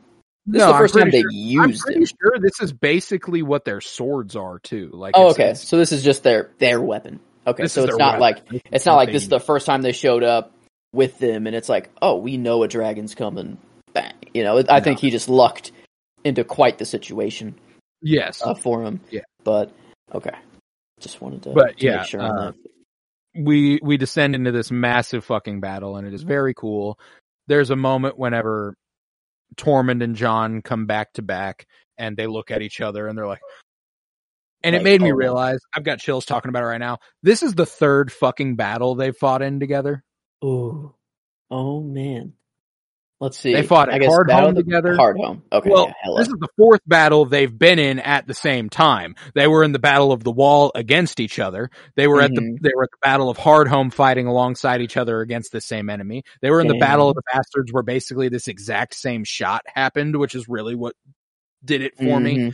And then now this, where they're like, we've lived through too fucking much. This might be it. You know, like, they're like, this is probably all, you know? That's clear. John's not saying a single word. He's like the only one not fighting right here. And he's just like kind of taking it all in, you know? And like, he's the only one defending like the back of them. Like, they're on top of the rock, and he's kind of going to slice the people who come up. But he's like, this is it. Like, this is where we die. Like, there's nothing we can do. We'll fight for a little bit, but eventually they're gonna they will kill us. And he's, I don't know, it was a beautiful moment. Like, even I know what's gonna happen, but like, the threat of them actually dying was there. It's just like, obviously when you see them on that little island completely surrounded, you're like, well, what's the only move left in the entire show? A dragon coming in and saving the day. It's like the only way. Another shot that just was fucking gorgeous. I absolutely loved it. There's a couple here. Whenever they start to like storm them, there's a shot of like, I love really good blocking. I love staging and just like the capturing people perfectly so that nobody's like covered, nobody's overlapped, everything's staged perfectly. There's a moment whenever it's like Beric, Tormund, and the Hound, and they're all standing like several feet apart, but they look lined up right next to each other as they're approaching, and it's fucking gorgeous. I absolutely loved it. And then my favorite, what is probably my favorite shot of the episode, is whenever the dude who Jon tries to save, who he didn't accidentally kill. He saved his life, but then like kind of forced him into an unfortunate situation where his back was against the wall and he fell. Whenever that guy's falling and they're all descending upon him and everyone's fighting behind him, and it just kind of zooms out with him standing above everyone, like, okay, like, dude, fucking gorgeous. Absolutely loved that. But yeah, that's when we get our Deus Ex Machina here, and not the first of the episode. There's been all sorts of them here. Tormund almost gets taken under the ice, which was extremely important for me, and one of the holes that I've always understood, but now officially feel like we can negate, is how they get Viserion out of the water. They do not die when they go down there. Oh, they burst through the ice and try to pull Tormund down. Okay. I guess they're already dead. So freezing to death is nothing. Yeah, swimming down there, chaining that motherfucker up, and pulling him out. That is something they can do. Which I was like, you know what? That's a good attention to detail that I don't know if it was intentional, but it's enough for me to rationalize how they are able to pull Viserion out of the water later. I will grant that. I just didn't know where they got the chains. That was my only thing. Was like, where the fuck they get that? You know, where did those come from? Yeah, like that. I still don't have an answer for. They do leave and then come back, which is important. They went and got the chains. Don't know where, don't know how, but they did leave to go get them. I guess at Hardhome, a bunch of boats were there and destroyed, and Anchor do they have anchors on those ships? You know, and maybe that's the chain. I think they have to. I don't think there's a way they cannot. But who knows? Maybe they got a whole civilization we don't know about. Maybe they're making these fucking shits as well, you know, up in the north of the wall. I don't think that's as likely. No way. But that was my thought. It's just like, how'd they get them? But then it's like, oh, they kill everything, and then they just have whatever's left over. They loot, you know. They basically, they get what they get. But they get their savior here. Queen Daenerys arrives with her dragons who attack the whites with dragonfire, and you're like, this moment actually did, like, as much as I'm like, it's the obvious choice, it had to happen. It does give me chills. My eyes did well up with tears. I was like, you know what? Fuck yeah. You know what? I was like, thank God. And maybe that's just a sign I'm a simpleton. But regardless, just watching all these whites burn and like Jon look up at her and like, this is the first time he's seeing this, you know, he's heard about it and like, this is something they do. He knows that she left and she came back with fewer enemies and, you know, all that, but they have not seen this. And it's just a point whenever, you know, Jon's like, oh, thank fucking God. You know, like, it's not just for saving me now, but this is going to be so fucking useful. Like, it's like, oh, thank you. Everything, like, a dragon does go, yes. But now Daenerys is without a doubt on their, you know, it's like, and she says it, like, you just have to see. And he's without a doubt on hers. Yeah. He's like, they had feelings and everything. This just locked it in, you know, like this. Like, she was like, oh, I can't let you die. I think that's the reason she went, was because of Jon. Like, she was like, I don't want to do... the nothing was just an excuse to be like, I have to go try to save Jon.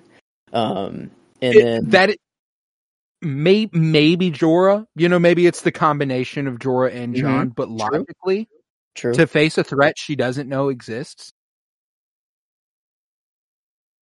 there's one fucking reason she's going up there, man, and it is to save Jon or to save Jorah or both of them or as many as she can. She's a good person, but like, that's why she's fucking going, man. Like, she doesn't know that these things exist. She doesn't know that's real. You know, look what she does afterwards. She's on top of the wall waiting for one person, the one, you know, and he does the hero thing, you know, but waiting for Jorah. Well, Jorah standing up there is like, I think it might be, you know. Oh yeah. He's like, really? Fuck, already? Time to go. Man, you really are in love with that guy. Shit. There's just really another replacement every time. Yeah. And then she turns up at the top of the wall. Yeah. Yeah. I fucking love that. Like I said, the rest of this episode fucking flames. I love the rest of this episode. It's good. So all that goes their way for a second, and Jon and his party rush to Daenerys and her dragon Drogon, dragging their captive white with them, while Viserion and Rhaegal provide covering fire from above. Meanwhile, the Night King obtains an icy javelin from one of his lieutenants and hurls it directly at Viserion, scoring a direct hit. Now, what I really loved was already Jon had decided, I'm probably not going to go with you. Now that I know our white captive is going to go there, now that I know everyone will believe this, now that I know I don't have to lead the fight, I will die trying to kill this motherfucker before you have to do that. Yeah. Yep. But the one gripe is him just not full on sprinting at the Night King. You know, I guess there was a lot of things in his path, you know, a lot of undead in the way. If we just saw like his vision, like narrow, you know, tunnel vision, if we just saw him tunnel vision on the Night King and just, you know, start to run, and then something happens where, you know, he's or I don't know, something. I was close to giving Kit Harington my performance. And it is in it's here in a couple moments. Viserion gets hit by the icy javelin, and blood is pouring out, fires engulfing his body. He's letting out horrendous screeches. And he plunges helplessly into a free fall. Rhaegal flies right behind him and tries to go down with him, and obviously cannot save him. But like that, I never really noticed that he is right behind him. He is trying to save his brother. And then, Drogon letting out a screech, Rhaegal letting out a screech, powerless to help him, as all of them watch in horror as they realize the Night King's got that fucking cannon on him. Damn, what a throw. Need him in the NFL. Dude could literally throw 500 yards without a problem. At least. Yeah,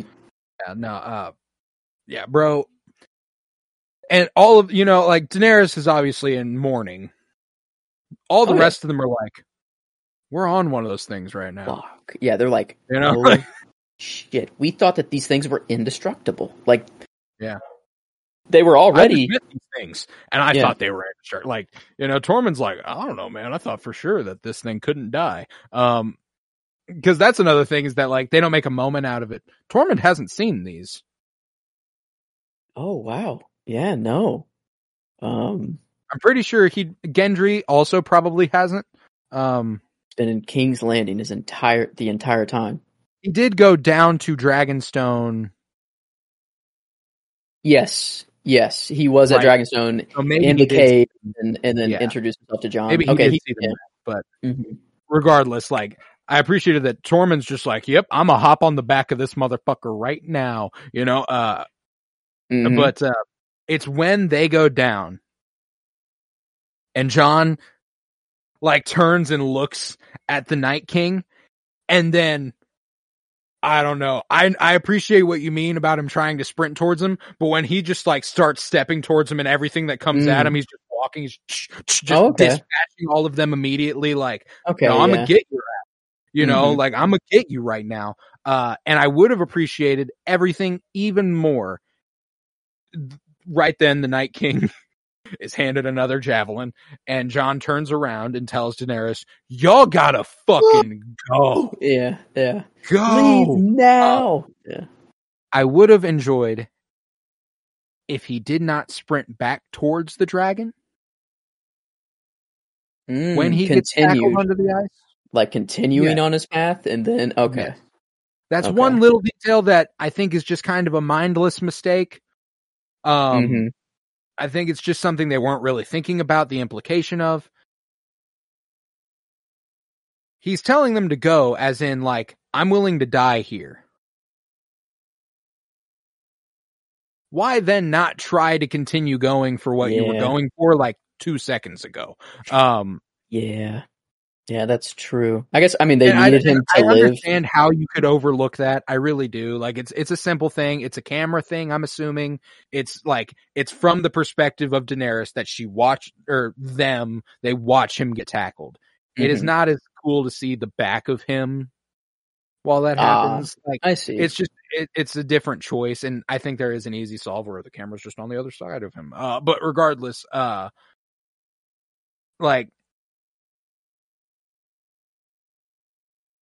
it makes, for me, it absolutely senseless he didn't mount Drogon a second ago. Yeah. My whole thought is Drogon, they all get on Drogon. Rhaegal is just out there, and that's the one Jon eventually gets on. That's the one that's named after his father.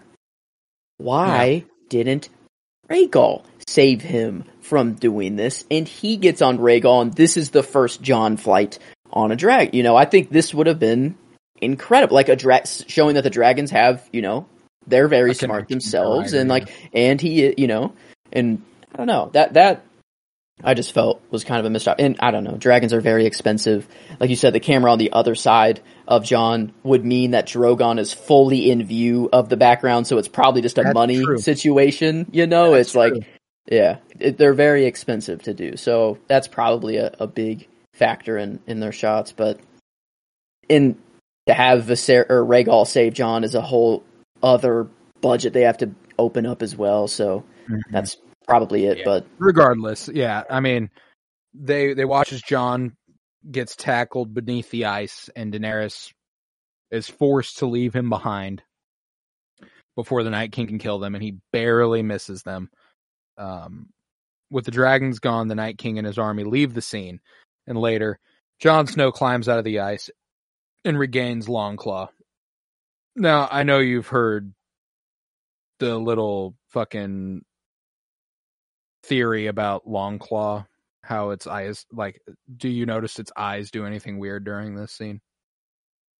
What? You've never heard this? You've never heard this? What? How have I not heard this? That's why I was like, I was assuming you'd be all over this. And it's just a lighting thing, but people ran with it. It's absolutely just a lighting thing.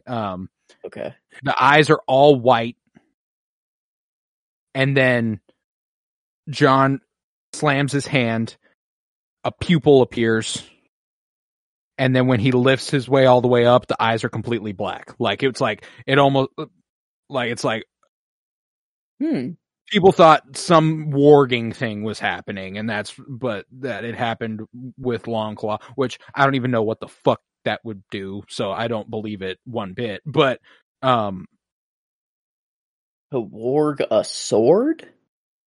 Like, the sword was warged? I mean, like, if you look at it, I understand why people would think that. The eyes go completely white. They are completely white, and then they appear to have a pupil. So, like, it looks the way that things do when they warg. I think it's just the water splashing, the light changing, him moving the sword in specific ways. Yeah, I didn't pick up on it whatsoever at all. So that's... Yeah, I'm impressed that you've never heard anything about the Longclaw being some sort of magic. Like, I think part of it was that they thought that Longclaw was Lightbringer, the sword that was destined to end the conflict and all that sort of stuff. So it was like playing into that. Are you like watching it now? I mean, that is a weird flash of white that all of a sudden does happen. Well, I took it like it starts as white. Yeah, okay. No, it's just they are like jewels, or like they're like crystals, and it's just a reflection. When he grabs it and turns it, they're all black, and it's a change of light that happens there.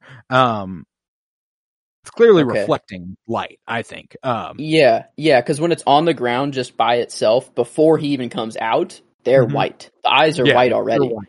Yeah, pure white. And then he slams his hand down. And yeah, it's pupil. Like yeah. I could see how people think it's a pupil, but I literally think it's just the sword shifting slightly.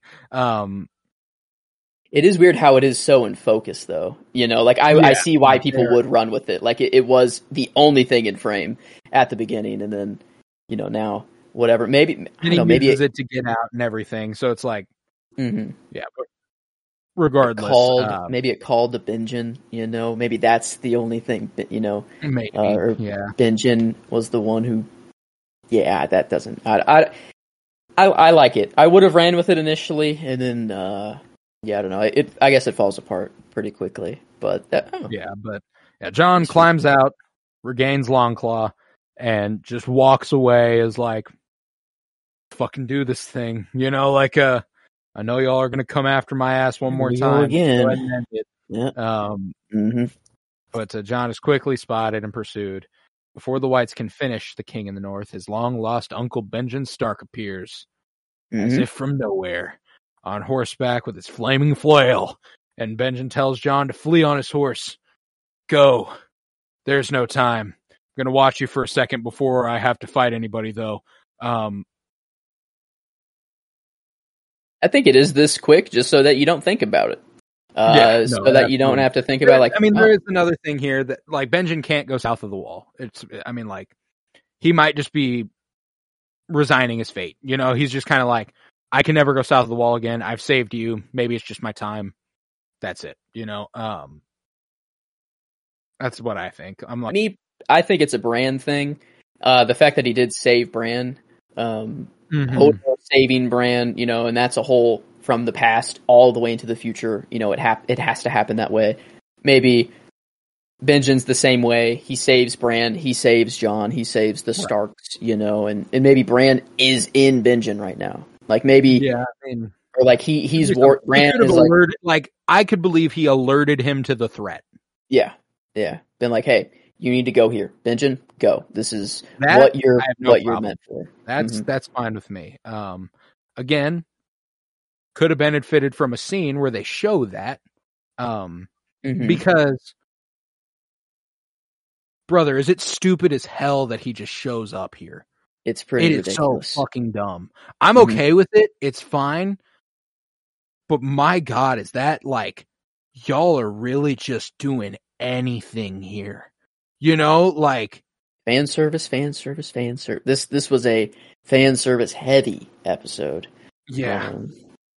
And I mean, I guess Benjen, yeah, he's still somewhere out there. He is north of the wall always, but like... And I guess he can blend in with the army of the dead because he's partially one of them, so, you know, that's why he can sneak through their lines and come from behind, and... Yeah, I guess maybe he's watching this whole thing go down. He's like, well, I can't go now, or else I'm definitely not going to be able to do anything, but... Yeah, but show us. I don't know. Yeah, anything, like, that's the thing. Like, show us shit, man. Bothers the shit out of me. And it shouldn't. It's fine. It's small. It's not that big a deal, but it is a big deal. This is what saves the main character of the show's life. Yeah. And that's the thing. They John were very careful about everything in the previous seasons. Yeah. Yeah. Everything else that happens previously in the show, like, it is explained. Like, there's nothing it's like, oh, wow. Like, what a cheap, like, this is cheap. Like, yeah, this is like, a standout, like, what? Like, you're fucking kidding. They used all the cards they had. The dragons came, they didn't save John. They're like, all right, what the fuck else do we have? Oh, yeah, how about old Cold Hands?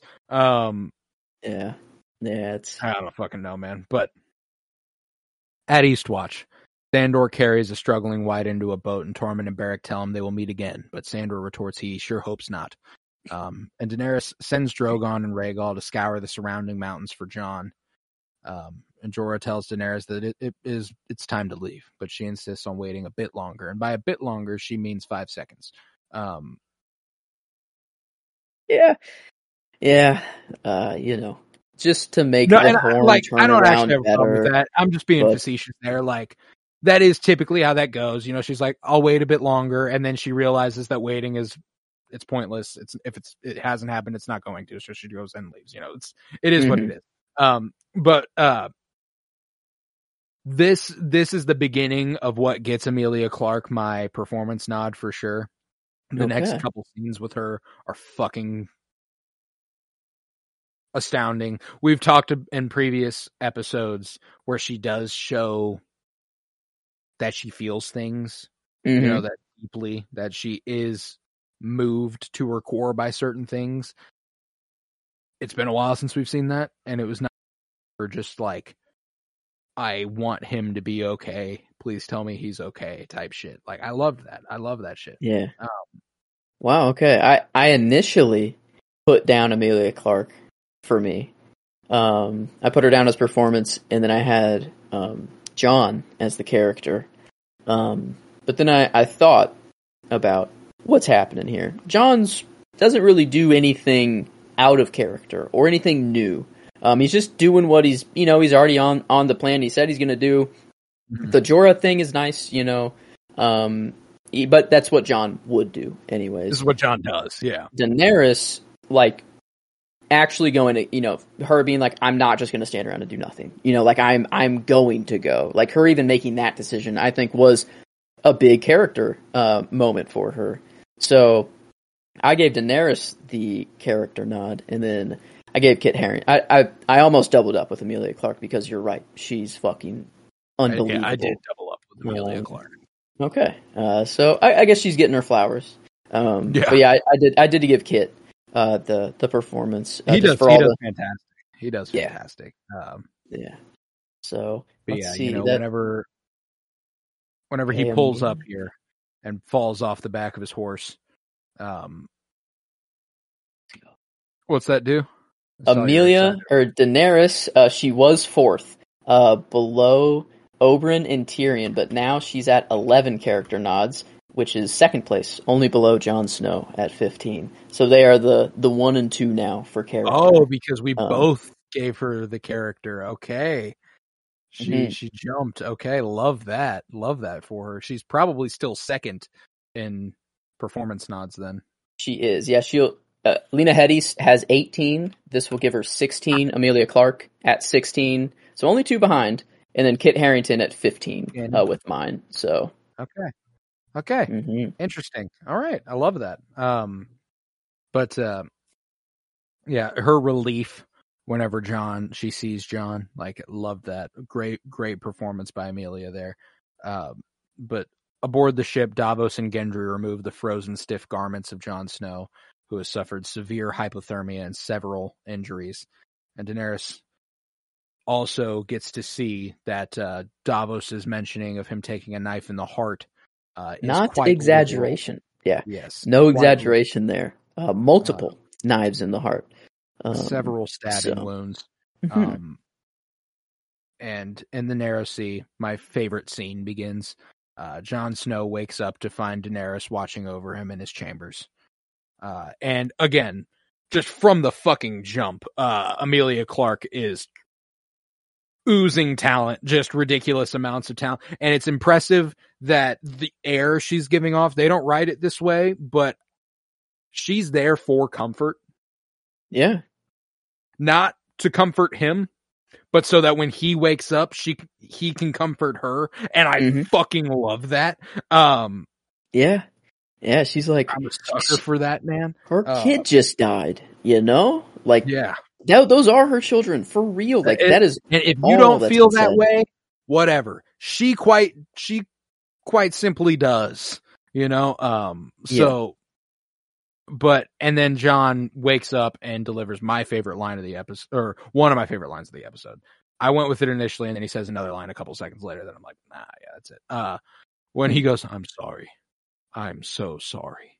You know, I was like, incredible delivery, incredible reaction by Emilia Clarke. But, you know, he says, you know, he wishes they never done it. And Daenerys goes, "No, like, I'm glad I did, because now I know it's real. You have to see it to know." And overcome with emotion, she tells Jon that the dragons are her only children she will ever have, and vows that she and Jon will work together to destroy the Night King. And I appreciate another thing that I absolutely love is that she agrees to help him before he bends the knee. He does not. He officially does not need to do that. It is something that is officially no longer required of him. Yep. But, you know, Jon thanks her for her support. Thank you, Dany. Yeah. Thank you, Dany. Huh. Interesting. The last person to call me Dany was my brother. Very strange. And Jon's like, "Oh, definitely not Dany then." Like, he's like, yeah, like, let's get this family business out of here. And, you know. And she does specify, it's not the company you want to keep. Yeah. Yeah. And he's like, "Okay, fair enough. How about, I don't know, yeah. How about my queen?" Yeah, and that's my line. Yeah. I'm good. I'll stick with the Tormund line of him having to, you know, fuck each other to stay warm. Just because that was my other option though. Was this one, and this was. How about my queen? Yeah, I had 2 options for scene. It was this or Drogon coming in, and Dany Drogon and saving the day. Yeah. So I'll spread the love. I'll give it to that, even though this probably deserves the double nod for the scene. Like, this is a powerhouse moment, man. You know, touched by his sentiment here, you know. Realizing he's agreeing to bend the knee, Daenerys asks Jon what the Northern Lords loyal to him will make of this. And Jon says, "Well, they're just going to have to fucking deal. And they'll see, you know. They'll get it." You know. Yep, the little hand already has. Holding hands, and then she tries to pull away, but Jon, like, tightens it a little bit, and then a little bit later, like, and then when Daenerys goes to let go, she, like, goes a little slow to see if he'll, like, do it again. You know, it seems that, like, it's like both of them do not want to let go, and, like, it is, you know, I always remember, I guess she is his aunt. It is, like, fuck, you know, thing, bro. Like, for the entire show, they were not. You know, they have zero clue. Zero. It's not a Jaime and Cersei. They were born together. Cersei thing where they know they are twin siblings. Yeah. Much. Yeah. Here's my thing, is that I think that both of them have been in better relationships. but I do think that ultimately, like, a lot of people like to compare the relationship that forms over the course of House of the Dragon as well between Rhaenyra and Daemon and Rhaenyra. Different. Very different. Daemon knows that is his niece and has since she was born. He has watched her grow up. That's intensely fucked up. Now don't get me wrong. If I fell in love with a woman and then I happened to find out she was my aunt, I would probably react the same way as John. I don't think I'd be okay with it. I think that would be a ruiner for me on a personal note. Yeah, it would never leave your mind. There's no way to get around it. There's this concept in How I Met Your Mother where they call it, I can't remember what they call it specifically, but they learn a new detail and the glass is shattered. Something is different. Glass breaks. There's a sound effect. It's like, I did this. I'm this way, but I used to do this. It's like, oh my God, I love you. Turns out I'm your aunt. You can never interact with that person in a proper way again, beyond familially. Yep. Yeah, I mean, it's clear that they are the sexual tension here is, I mean, you could feel it in the air. And the only thing that's stopping them, John, can't really, he's just, he needs some rest. He's very, very hurt. How'd you do it? Very carefully. And that would have been hilarious. That would have been hilarious if it was like a little pull through and like the first time John and Dany have sex, it's the same as Sam and Gilly, but it's not the moment. Also, it would have felt. Dany is mourning the death of her dragon, so it's not it's not the time. Doesn't really work. Doesn't work the same, but if they do it next episode, so that. Well, yeah, but I think we get like a little bit of a. God damn. What happens next episode? Because it's on the boat. It's on the boat they fuck, right? Yeah. Yes. I'm like lost. I know what happens at the end. The end of all the storylines, but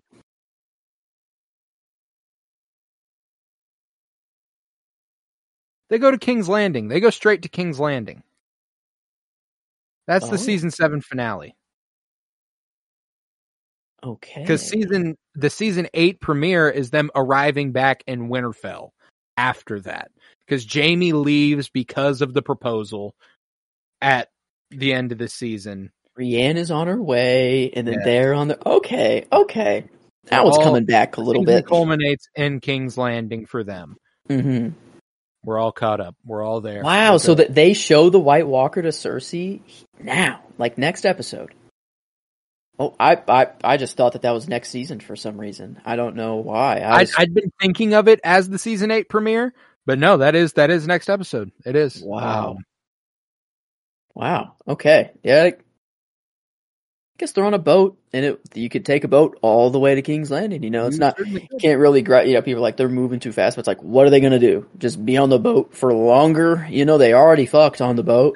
They've always handled boat travel pretty quickly, too. Mm-hmm. They've never been like, we're going to be on a boat for a full episode. No, like they get wherever they're going quick if they're going by boat. That has kind of been their fast travel in the past. Like they're not taking the roads. They're going by boat. They'll be there soon, Wow. That's next episode. Okay. Now I'm much more in tune. Okay. I'll come back. But that's the end of that scene. And later, hundreds of whites use several large chains to drag Viserion's corpse out of the frozen lake as the Night King and one of his lieutenants watch him. When the dragon's corpse is dragged far enough out of the lake, the Night King walks over and places his hand upon his snout. All is quiet for a moment, and then Viserion's eye snaps open, shining a depthless, icy blue. Eesh. The 1-2 punch. Kapow! You already got to deal with him dying. Ha! Now he's on the other side. And they burn the fucking wall down next episode. Oh. So it's on. That is the ending. Next episode, like that is the last. That's actually the ending. There it is. Yes, and then season 8 is like War is coming. The wall is down. That makes perfect sense. Okay. There's only one war that matters. The Great War. I will never forget the season 8 promo. I was so fucking excited for season 8. And I will never forget they used that soundbite from next episode for Jon for season 8. There's only one war that matters. The Great War. And it is here. You know, like it's not even winter is here now. It's the war is here. You know, damn. Now this one I think might be our longest episode yet on Thrones. Surprising. 2 hours by some. And I think makes sense. You know, the whole Arya and Sansa thing. We had a lot to discuss. We had more negative to say than we usually do, but we also had positive to say. So, you know, it all adds up, you know? Yeah. And where that, like, I've been kind of lost, like thinking of how I enjoyed this episode because I like it. Like, I was watching it and we've been talking with the movies recently, with the comic book movies, about how I am hard pressed to separate enjoyment from its critical appeal. For some reason, that doesn't really apply with single episodes of TV. It might affect the whole show or the whole season or something. But like, I enjoy this episode. I have a good time. I got emotional. I got moved.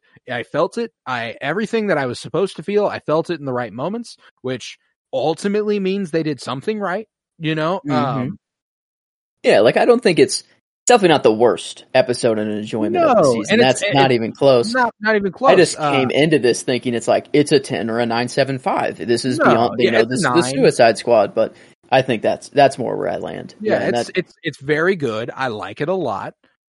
In terms of enjoyment, it's very good. And I have a great time watching it. I mean, I will never forget watching this on Sunday night, sitting in front of my TV when Viserion's eye snaps open and being like, oh my fucking God. Like, I remember going to, when did this air? Let's see. Yeah, August 20th, 2017. Beginning of the school year. It was the hot topic. I remember everybody coming in being like, I remember I worked on the school newspaper. This was senior. God damn. Yeah, this would have been senior year, the beginning of senior year. And this was, like, we had monthly issues, and I'm pretty sure that September's issue on the entertainment page, I was just blitzing Game of Thrones stuff. I was just going ham over there. Yeah, rightfully so. I mean, the whole world was in like this. It's crazy. Like the last two, because like no one knew season 8 was gonna be like it was. Everyone was like, I'm pretty sure. Maybe it started to die down a little bit, you know, people like, it's like, why didn't they give us 10 episodes? I think that was the only gripe. Not until season 8 that season 7 started to look bad. To a lot of people. Now and I remember people talking about this one and being like, it was pretty quick. Like, that was a lot of fast travel. That was a lot but ultimately everyone was still like, that's cool. Like, it was fun. It was good, you know, benefit of hindsight, you know, of course, but. True, but during the moment, dude, this was massive. This was huge. I remember I was still really pursuing like graphic design, which the only dose of that I really get now is making the graphics for the episodes we do now. But I remember I was really hardcore into that, and like my profile picture on Instagram was his eye. Like that was my. I did that for the little circle. I thought that was so fucking cool. I thought it was a great idea. I still think it's a great idea. I think that is a lot of what this episode is just fantastic ideas. This might be the greatest example of what the downfall of the last season is in terms of one episode. So many great ideas. All this stuff happening. It just shouldn't have happened in one episode. That's all. And it shouldn't have happened in one season come season 8. So like, this was kind of the first episode where I noticed, like, even like, 1 through 5, I'm like, when does it have that downward trend? You know, like I don't really feel it yet. Great. Yeah. But 2, 3, and 4, and 5, we've been like, damn. You know, like whoa. Yeah. Mm-hmm. And now it's like, okay. I'm gonna emphasize again. Season 8, I don't think it's bad till 4. I know. 1, 2, and 3 are fucking great. Everyone loved 3. 3 was like, well, I mean, the Night King, going. That is the biggest moment in the show, the battle at Winterfell. But like the week that episode came out until episode 4, I watched that episode every single night that week. Yeah, I think everyone did. Yeah, everyone you had the episode to. ended, I watched it again. Monday night, I watched it again. Tuesday night, I watched it again. I'm dead ass. I watched that episode every single night because it might be genuinely the best piece of filmmaking in television history. It's fucking insane. And I'm not the authority to say on that, so don't go flaming me for saying that. I know, it was dark. Fucking get a TV. If you can't afford a TV, I understand. I'm so sorry. I shouldn't make blatant statements like that. Yeah. But if you were watching on a TV and it was dark and you were giving the the person I became during season 8 Game of Thrones when Sunday nights at 8 p.m. came around was not good. I better not hear a peep. It was like, if anyone spoke a word, I was like, you better you better leave the room. You don't understand. Like, yeah, because I was too. I look back on the way I felt during that and I'm like, that's unhealthy. I was like, that's just how into the show we were, though. Like that's just how encapsulating it was. It was someone would walk out of a room upstairs. One of my brothers would walk out of the room upstairs, and I'd be like, "You better not say anything. You better not say shit." Yeah, it's. And I wind up being the hypocrite because I wind up saying more stuff than anybody else in the room. And everyone's like, "Why do you get to talk?" And because I know when to talk. I'm like, I know when to talk. You don't know when to talk. Yeah. Oh, yeah. Oh man. Yeah, that is true though. That is very true. I mean, I turned into a different animal when Game of Thrones was on. It was, I needed it was like a fix. Like I needed it. I could at 8 p.m. never forget watching this show for the first time in anticipation of season 7. I was, I remember being in class junior year, second semester, just fucking mind racing about Game of Thrones. Nothing else. I don't give a shit what we're talking about in class, bro. I am focused on what is about to happen with Jon Snow and Daenerys Targaryen. That is what was on my brain. And so I gotta give it credit. Mm-hmm. I'm gonna give this a 9 enjoyment at least. Yeah, I think I'm there too. That is the only 2 that are lower was last episode at an 8.75 and then the first one at an 8. I think that's sound. I have enjoyed other episodes more this season. Mm-hmm. Yeah. I think a lot of what I just spent time talking about is the way it felt the first time I was watching it. And I think that's important, but this is a rewatch podcast. It is. We do have the hindsight. We do have all of that with us. So yeah, it does change things a little bit, but I think 9 is still fair though. I mean, it's like when Drogon arrives or whenever, Gendry arrives at the wall and it's like, all right, shit needs to go. From that point, it's pretty freaking good. It just took a little bit to get there. And then getting there was also like, getting through Sansa and Arya and some other things, but yeah, cause we cut back to them after the hunt. Which is a bizarre editing choice, and maybe it is just to try to splice it up a bit, try to space out a timing thing that didn't feel natural, regardless. Critically, we might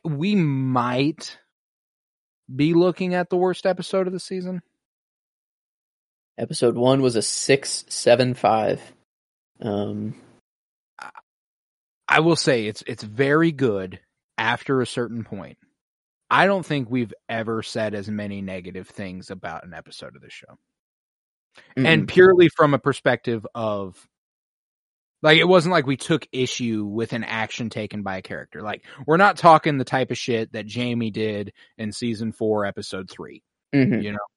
We're not talking about when he sexually assaults his sister next to his dead child. Yeah, this is just the writing on another room level. That's a different thing to talk about. we're talking about just stuff that they decided to do that's not fucked up. It's just stupid. It's just dumb. It's just bad. Yeah. Benjen coming in, kind of dumb. I appreciate it for Jon. I like that Jon gets to see his Uncle Benjen one last time. It's the idea of seeing him that gets him killed the last time. So it's cool that he's the one who saves him. Like, again, the concepts they lay out, great. The ideas, fantastic. The execution is not there. Yeah. I'd be willing to throw this a 6. Damn. Yeah. I think, cause like, even at the end, Emilia Clarke does do well, and like, Kit Harington does well throughout the whole time, but like, they didn't really. Everyone and I blame writing for this. I blame D&D for this. Everyone feels the exact same. There's hardly anything distinguishing the characters, besides brief interactions. Yeah, I kind of like that. It does. If we give it a 6, it averages to a 7. Outright. IMDb gives this a 9. I think people are just thinking of the moment. It's the big moment. The moments that's happening, but I think a 7 is actually fair. That's kind of what it feels like. It's if we're taking just that end, that's like 9.75. Yeah, that's 9.75. This is some of the best stuff they're doing across the board. It takes so long to get there, and getting there was a struggle. Like, I texted you immediately when this episode was over. I was like, "Oh, D&D wrote this one, huh?" I hadn't even looked. I went, D&D wrote this one, huh?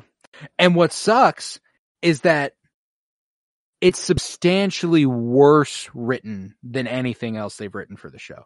This made other stuff we've thought was not good look better. Yeah. That, like, we have never had this much to say and this much to pick out on any episode before.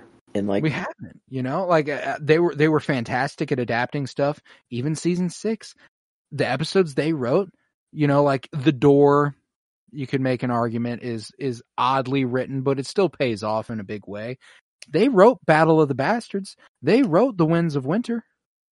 Yeah. Like, I mean, we've always been in the 9s or the high 8s for like critical, like, just because that's how good the show is. They've done 65 episodes in a row where we have yet to be like, oh wow, this one's just really disappointing. Like, they were not on top of their game. This is not good. 65 episodes in a row. 66th episode. Yeah. Bad number. That's why it's a bad number. Blame it on that. No, I blame it on D&D. Yeah, it's just their fault. But there we are. Man. 7 out of 10. I think that's fair. It's on the very threshold of my rating scale of what starts to be good. It's not like it's not great. It's not terrible. It's just wow. It's good. It's solid. One of the worst episodes that we've talked through, and it's a 7 out of 10 still. The thing that occurred to me, this is the difference between Game of Thrones and a show like Stranger Things. I've enjoyed Stranger Things. This is a good episode of Stranger Things. This is an exceptionally good episode of Stranger Things. Mm-hmm. You know what I'm saying?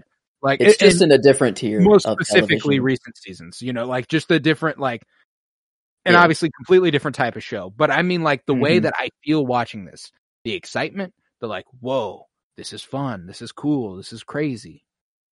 That is all that show provides, and it's considered one of like the best shows there is right now. At least it was at one point. That's kind of changed, but it's just in a different league. It's just like, this is one of the worst episodes of Game of Thrones, and compared to most other TV, it's exceptionally well done. Like, it's impressive to say the least. But man, I enjoy the show a great deal, and while I will have issues, like I said, we've got 7 episodes left. We've got 7 episodes left of this show, which is bizarre to think about. We are getting there. We are getting there, man. As much negative as I might have to say over the course of the next 7 episodes, I'm still 1000% confident this is my favorite show of all time. Oh, yeah. Dude, I mean, They could have ended it even worse than they did, and it's still already like there's no show like a single season. Probably Westworld. That's going to be tough to beat, like Westworld season 1. But as far as a show goes overall, true. Yeah, show goes overall. This just nothing touches this. It's in a league of its own. I don't think it will ever be. There are shows that I will grant beginning to end. This is not the greatest show of all time. The last season prevented that from being the case, which is a shame. Shame. You think? I guess the show does probably have to end well, but I still think with how it ended, I can't put any other show above 6 seasons. It is the greatest show of all time. I have no doubt about that. Like that, and how much you weigh that matters. You know, the show that I would argue is undoubtedly the greatest show of all time, in my opinion, is The Sopranos. I think The Sopranos is the greatest television show ever. Now, The Sopranos is only 6 seasons. So if I think the first 6 seasons of Game of Thrones are the greatest television show of all time, you know, how do you weigh that? It is what it is, but you know, I see. Yeah. And they're off book, you know, they're coming up with this shit on their own. Yeah. Incredibly difficult medium, and incredibly difficult medium to compare. Like, this is such a unique show. You know, the only other shows you could even begin to kind of compare it with are other fantasies. House of the Dragon. Yeah. Is the other. I don't know. Like, I can't really compare it to much. And even then, like, what show is doing this level of politicking mixed in with the fantasy shit, you know, like production value that's here as well. Like, it's just, I don't know. You don't see that anymore. You don't get it. On location. We were in Iceland, by the way, north of the wall, which I thought was pretty cool. Most of the of that hunt is in Iceland. So like that's just cool. They're on location. They're in a blizzard probably for some well, maybe not, I don't know, but just I did not mention this. When it was night, it might have been hard to tell it was night because there's snow everywhere. It's white. But the way they're lit during that, they get like this deep blue and golden hue on their skin and on their hair and on their clothes and stuff. Thought that was gorgeous. Absolutely. It looked good. Like the whole episode looked good. This episode was fantastic to look at. Oh, yeah. So I think that we hammered it pretty hard. All in all, point is, I still like it. But yeah, with that, we will conclude this episode of Winter is Blooming, and we will continue next week with the season 7 finale to bookend another season of Thrones. After that, we will be taking a week off of Thrones. 1 week only. It'll be the Monday prior to the Oscars. And that is because we will be doing our very own Penny Bloom Film Awards here. And I'm so very, very excited. We're doing some 2023 catch-up, some 2023 homework. I'm revisiting a lot of stuff. And I'm so very, very excited to get to that and to break down, you know, best actor, best actress, best supportings, best cinematography, best picture, you know, like best score potentially. We've got a lot of ideas. We got a lot of stuff we want to talk through, and I'm excited to do that. We're also going to give our top 10 of 2023 as a part of that, our personal top 10s, not what we end up putting for our like little best picture category, which I imagine will be an amalgamation of the two lists. But yeah, so I'm excited for that. Yeah, keep coming back for Wednesday and Friday. We will be continuing our comic book movie journey through film, and I believe this week, is this the week that brings us Guardians of the Galaxy and X-Men Days of Future Past? That was last week. This week, we're on Age of Ultron and Ant-Man now. Age of Ultron and Ant-Man, baby. We're wrapping up Phase 2 of the MCU. That's the conclusion of Phase 2 this week, so that's exciting. Exciting stuff. Oh, yeah. Yeah, that project's super fun. We've been having a great time. And I can't wait. I can't wait to wrap up Phase 2 of the MCU this week. So keep on coming back, like I said. And And I believe that next Wednesday, we'll actually be digging into the Bad Batch. Mm-hmm. That's Season right. 3 premieres this Wednesday. And we will be discussing the first 4 episodes as a chunk next Wednesday. So I'm very excited. A lot of stuff going on. We got Thrones, we got comic book movies, we got Star Wars. We're kind of, we did a lot of stuff last year where we expanded our horizons, and there's something kind of refreshing about going back to the basics for us, which is nerd shit. That's fun. That's fun stuff. Yeah. Oh yeah. But Star Wars will never be out. Reinvigorate it with film stuff again a couple Mondays from now. So I love the balance. I just love doing the show. So, if you would, if you're watching on YouTube, go ahead and throw us a like and subscribe. We appreciate you greatly. And if you didn't know we're on YouTube, we're there. Go ahead. Watch us. Listen, it's a lot of fun. You get to watch us mannerisms and faces and all the goodies. It's a great time. It's a lot of fun. I do a lot of that. I do a lot of physical talking. So I feel like, yes. I feel like it's beneficial to be over here.